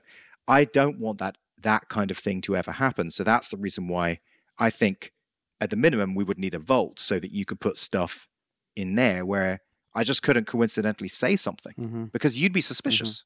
Just you. That's who you are. You'd be suspicious. I don't fucking believe anybody. Exactly. Especially you. You'd be suspicious. So what I think is, I mean, an easy technical solution, I mean, I'm saying easy in air quotes, is to be able to create a vault with a password that's just client side and stored in your client. And when you log out, it expunges that client side hash. And basically, next time you log in to get back into that vault, you have to type the hash again. Mm-hmm. You know what I mean? Because it's all hashed on the client. It never even goes near the server. The only thing that goes to the server is encrypted data. So basically, you can inspect the XHR stuff and see that encrypted data gets sent back to the server, and encrypted data is loaded in when you go in. But it's not part of the collaboration stuff, is what I'm saying. Well, okay, so yeah, I mean, privacy is important to me. I'm willing to take your word for it in the short run. What's more important to me right now is, as long as I have your word that you're not like, let's see, what kind of notes does Jason have? It's like, just dude, as long as you're not doing that, I need the rich text. I need to have like the kind of formatting that's in Slack. This is a block of code. This is a hyperlink. Just when you select text, a little bar pops up and you can just sort of format, just like you can on Slack. That would really make the system way more usable for me, because, I mean, hyperlinks alone are a huge deal, right? Because a huge percentage of what we're doing online is like, here's some information. Where did it come from? What's the source? What's the provenance, right? Yeah. And if you have to have the link in after, that's really annoying and just takes okay. And a lot of times you're doing a block of text, like you're trying to create extra information. Like, this is a quote. This is block text. I need this link. Okay, here's a block text. Here's a block text. Here's some code. I mean, when you look at my communications with Alex and Justin and the team, it's all block text, little codes, inline code or code blocks, constantly bold. I mean, it's like, and so I'm going. Can you send me a screenshot of like some conversation that isn't too private like that just gives me some really good examples? In fact, a couple of screenshots. I'm happy. I mean, this is just Slack. I mean, it's just Math Academy talking about, code or systems or whatever. But I mean, just a couple of screenshots so I get the general sense of what you're talking about. Yeah. But I think if you do that, I mean, and you had talked about that wanting to be one of your first things to work on for your power users, right? So I get it. Yeah. Like there's formatting in the sense that I'm trying to create some document that I'm going to like a Google Doc, but I'm really just talking about managing, collecting, and dealing with your own information. Just that you need some basic formatting capability. So I would do that first. Well, you also I mean, I will do that first, but like the privacy thing, that when we first started, that wasn't a thing. Like, I would put that out. You said it was okay. You said it was okay. But at that, at the beginning. Yeah. But now I know that it's not. Yeah. Now I'm now right. But right.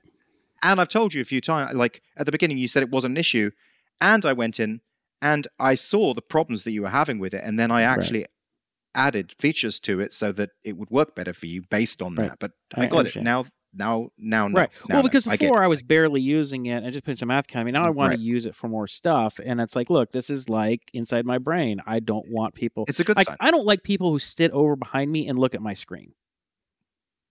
Right? Like what? I'm writing an email. No one does. But you don't want people just coming in there looking at what you're writing? Oh, no. I hate you. Did you know you can get things that you put on your screen where people can't do that? No. I'm not surprised that you say that, but yeah. Yeah, so basically, it's a cover that goes on your screen, and it means you have to be looking straight on. If you're looking from any angle, it obscures the screen and means you can't see it. And it's nothing personal. I mean, if it's Sandy, the love of my life, if she comes back and I'm like writing an email and she's like, I'm like, I'm not, the email's not done. Like what, I mean, I share it. I don't keep anything where I still don't like it when I'm working a mid-thought, a mid-process, and someone is coming in looking at what you're doing. It's like, oh. So, don't take it personally. It's just that I am not going to feel comfortable organizing my thoughts, putting together stuff if I know that somebody's kind of looking over and thinking about, like, what that's it. So how much are you using it now, out of curiosity? Because I haven't looked. No, I've just been using it for my to-do list for Math Academy. But I want to use it for more things, and I've been kind of pending, just like, okay, am I going to move? Because I'm not going to use I'm going to use Obsidian for this. I'm going to use Notion for that. I'm going to use I'm going to use one thing. And so I've been giving you a little bit of time to make your decision because it's like if he's going, I like the way List works. It's fat. My fingers work with the hotkeys, and I can create things in the task and tab and like, okay, I like this. It's faster and more responsive than Notion and Obsidian to me. Like I'm the stuff that Have you tried those? a little Have you bit. tried I'm Obsidian? like, and damn it, Notion? come on, like why is this a pain in the ass? Like this shouldn't be hard. Yeah, same I'm like, why? Where List is not like that. List is bang, bang, bang. And it's just what I want. It's just, but I want formatting. And then ultimately I want to collaborate. I want formatting first, but the privacy second. I would say privacy and then third. collaboration. Privacy. I would put that third. Give me the basic formatting first. Second, let me share this, category or document or whatever you call them with Alex or with Alex and Justin or with Sandy. Then we can use it for these other things.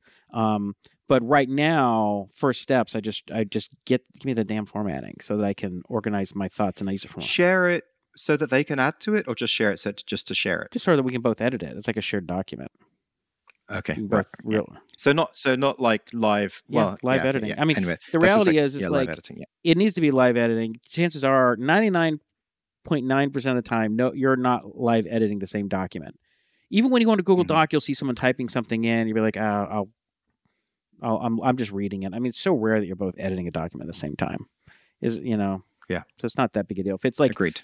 You both have the ability to edit it. If you just sort of like a fake real time editing the chart, that'd be good. Pseudo real time. Got it. So anyway, that's the Lightwave update. All right. Well, and great. I'm very happy to. When are you gonna get back to work? When do I gonna get some of these features? I've got to finish this surge on the PlayStrong stuff. Are we talking I would say, we talking like a week? Or are we talking like 3 months? I mean, what are we talking here? How long is this surge gonna be?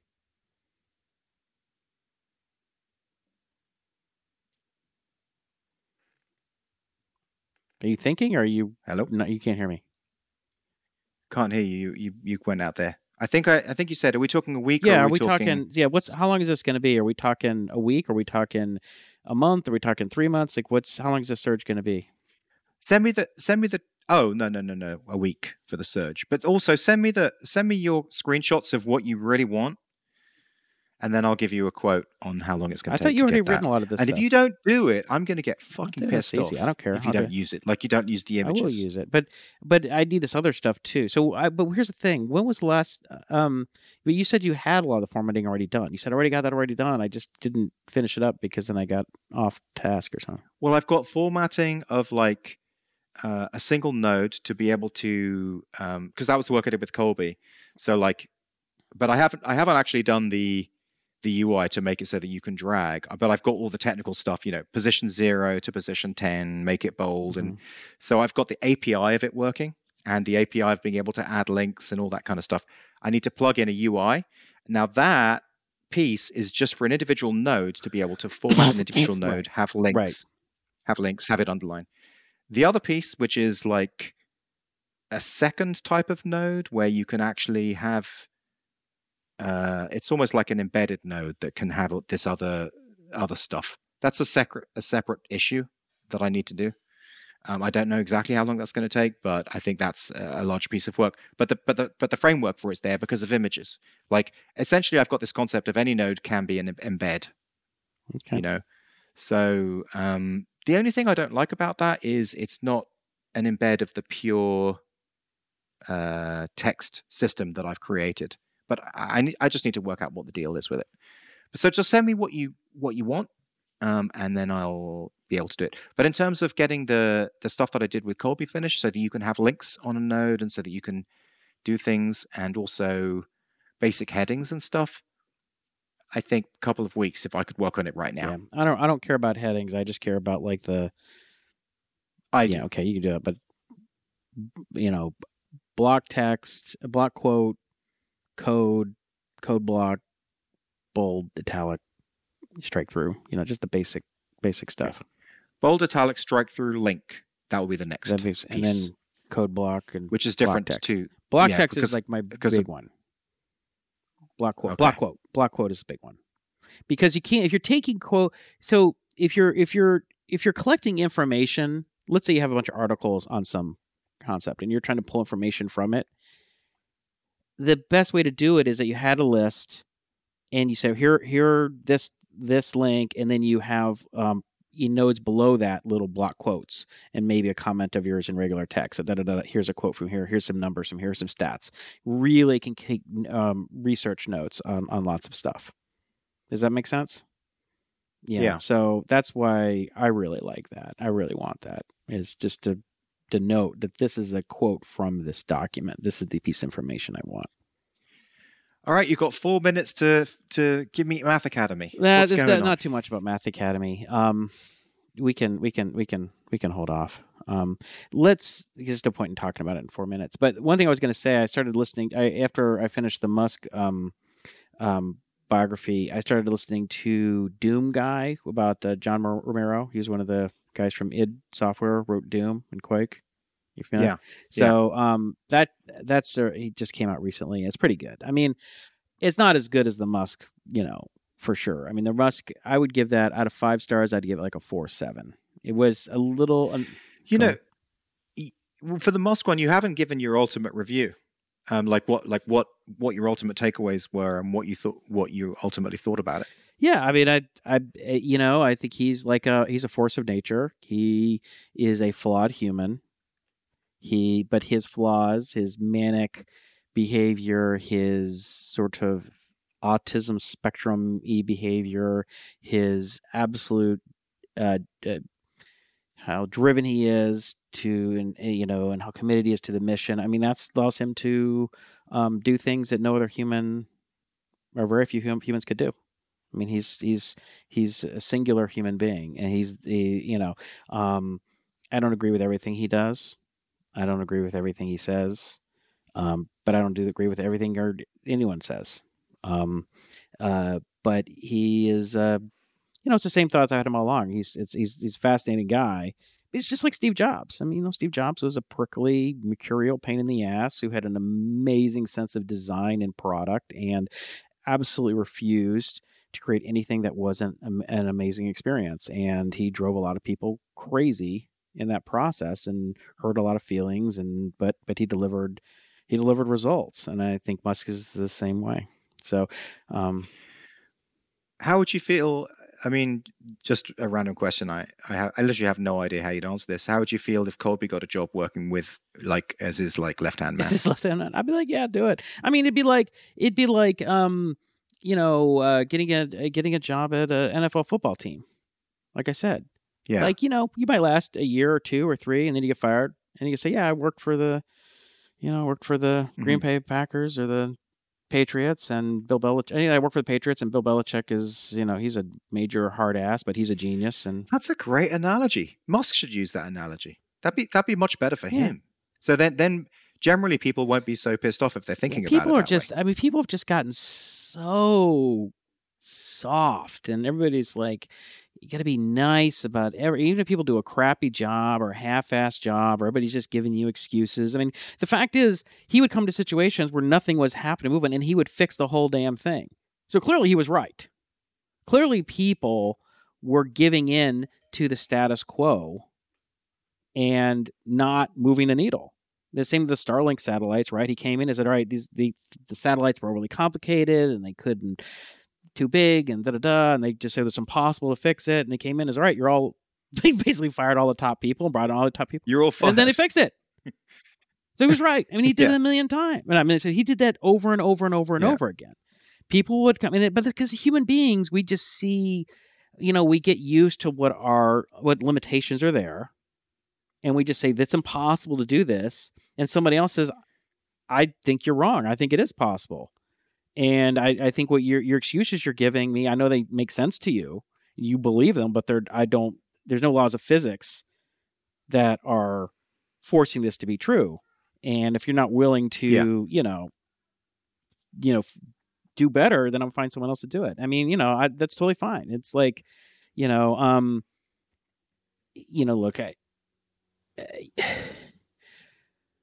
So that's, he clearly has the capacity to be a dick, right? And if he acted that way to me, I'd think he was a fucking dick, and I'd say the guy's an asshole, and we're talking to me, right? Yeah. So, but it doesn't change the fact that he has been right many, many, many times about technical solutions, that things could be faster, simpler, better, and everybody else said no, and they didn't get resolved until we just got rid of them and got people in who could do it.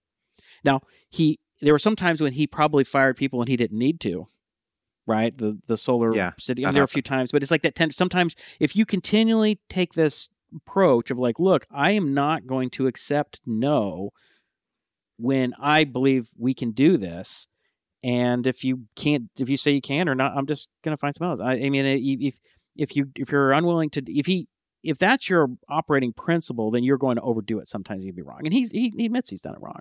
But as an overall strategy, it's been a highly successful strategy, right? I mean, I think, yeah, and that's what he said too. Is like so many people in these corporations are just nice. They're nice people. They're polite people, right? They have good manners, but they don't get anything done. It's like Parag, whatever, the guy who was running Twitter. I mean, he was the ultimate like nice guy. He wasn't going to get anything done. He was just going to sit up there and collect his $10 million a year paycheck, and he wasn't going to do shit. But he's going to be a nice guy, right? I mean, what a joke, right? These guys are paid millions of dollars a year, and all they're trying to do is keep things nice and smooth so that their lives are easy. I think a lot of them are like that. And, he's a bull in a china shop, right? I mean, he's, I don't know. What was I going to say about that too? I thought about it. Yeah, but it's kind of interesting. It's like his interpersonal skills are rough, and he like I said, he has the ability to be a jerk, but he's delivered amazing results. And you think of all these people who have worked in the government and started all these wars, Iraq War and the War on Terror and all this stuff. And I bet those people are really nice people. If you met them in person, they'd be really nice. They probably don't never raise their voice.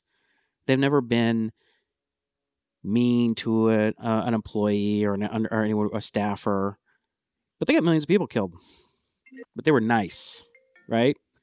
I think interpersonal sort of niceness is a little it's given too much value. I think the idea it's overrated. That's right. It's overrated. And I mean, and I'm someone who I don't like to have rough relationships with people. I don't like to. I always think you should treat people with respect and whatever. But at the same time, it just rubs me the wrong way when you just. All these people who are like in government, for instance, and have done all these horrible things on both sides, Republicans and Democrats, as an example, who work in the government for administration are nice people, but they cause all these horrible things to happen. They're fine.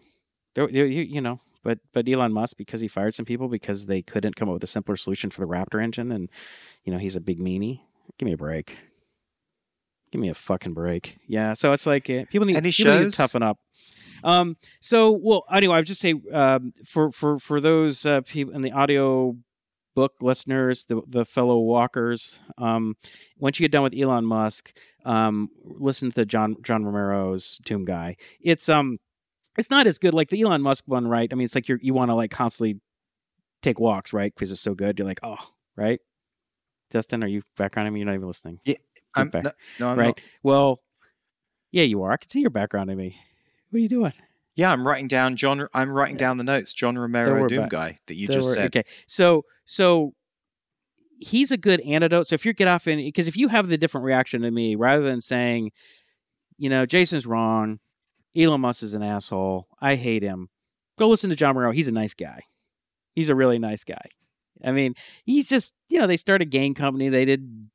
Captain Keen and Dangerous Dave and Doom and Quake. And, this is low stakes compared to the, SpaceX and Tesla stuff. But it's sort of, it's interesting. It's autobiographical. It's him reading it.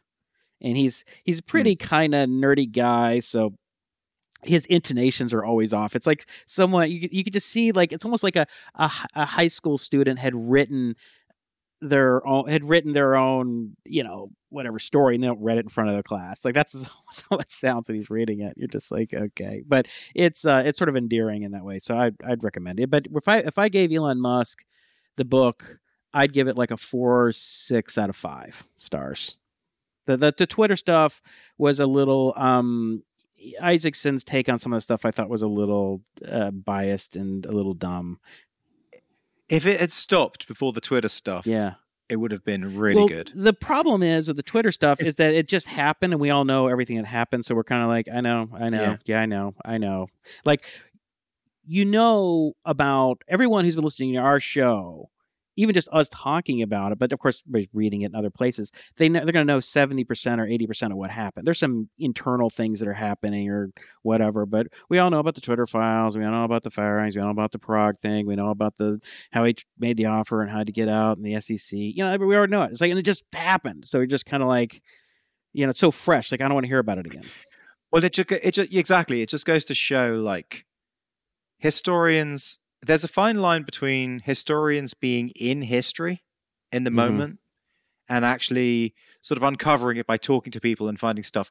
So it's better, the uncovering, talking to people by finding the stuff, because then you get more polished gems. There's less cruft. It's the same way as, like, when we commit stuff to memory, we commit important stuff. We don't remember incidentals. Yeah. So the problem is he was there during all the incidentals. So all the incidentals are in the book. So it's like a very polished book that then goes into the Twitter stuff, and all of a sudden it's like blah blah blah blah blah. It's unpolished. That's the reason why I didn't like it. It just shifted. That true. The other thing too is you got to remember Isaacson ran CNN for years, right? And he ran the Aspen Institute, so he's very much on the progressive side of the aisle. So thing at one point he makes, he's like, the whole.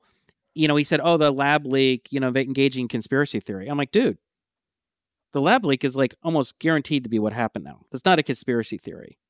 It's like, you're an idiot. Yes. Like, catch up. That was just like, that should have been corrected, And so it's just sort of like, you could see where he sits, right, or his tribe, bias, what tribe he's in. So he kind of was he was telling the Twitter thing in particular with a little bit of his holding his nose, as opposed to the rest of the stuff seemed like, wow, like, you're talking about his Musk's dysfunctional behaviors, which we'd all agree, like, that's kind of, Musk is acting kind of crazy. I won't, but it kind of went off. I thought it was his bias just shone through a little too much at the end, but it was still good. So I get a 4.6 out of 5.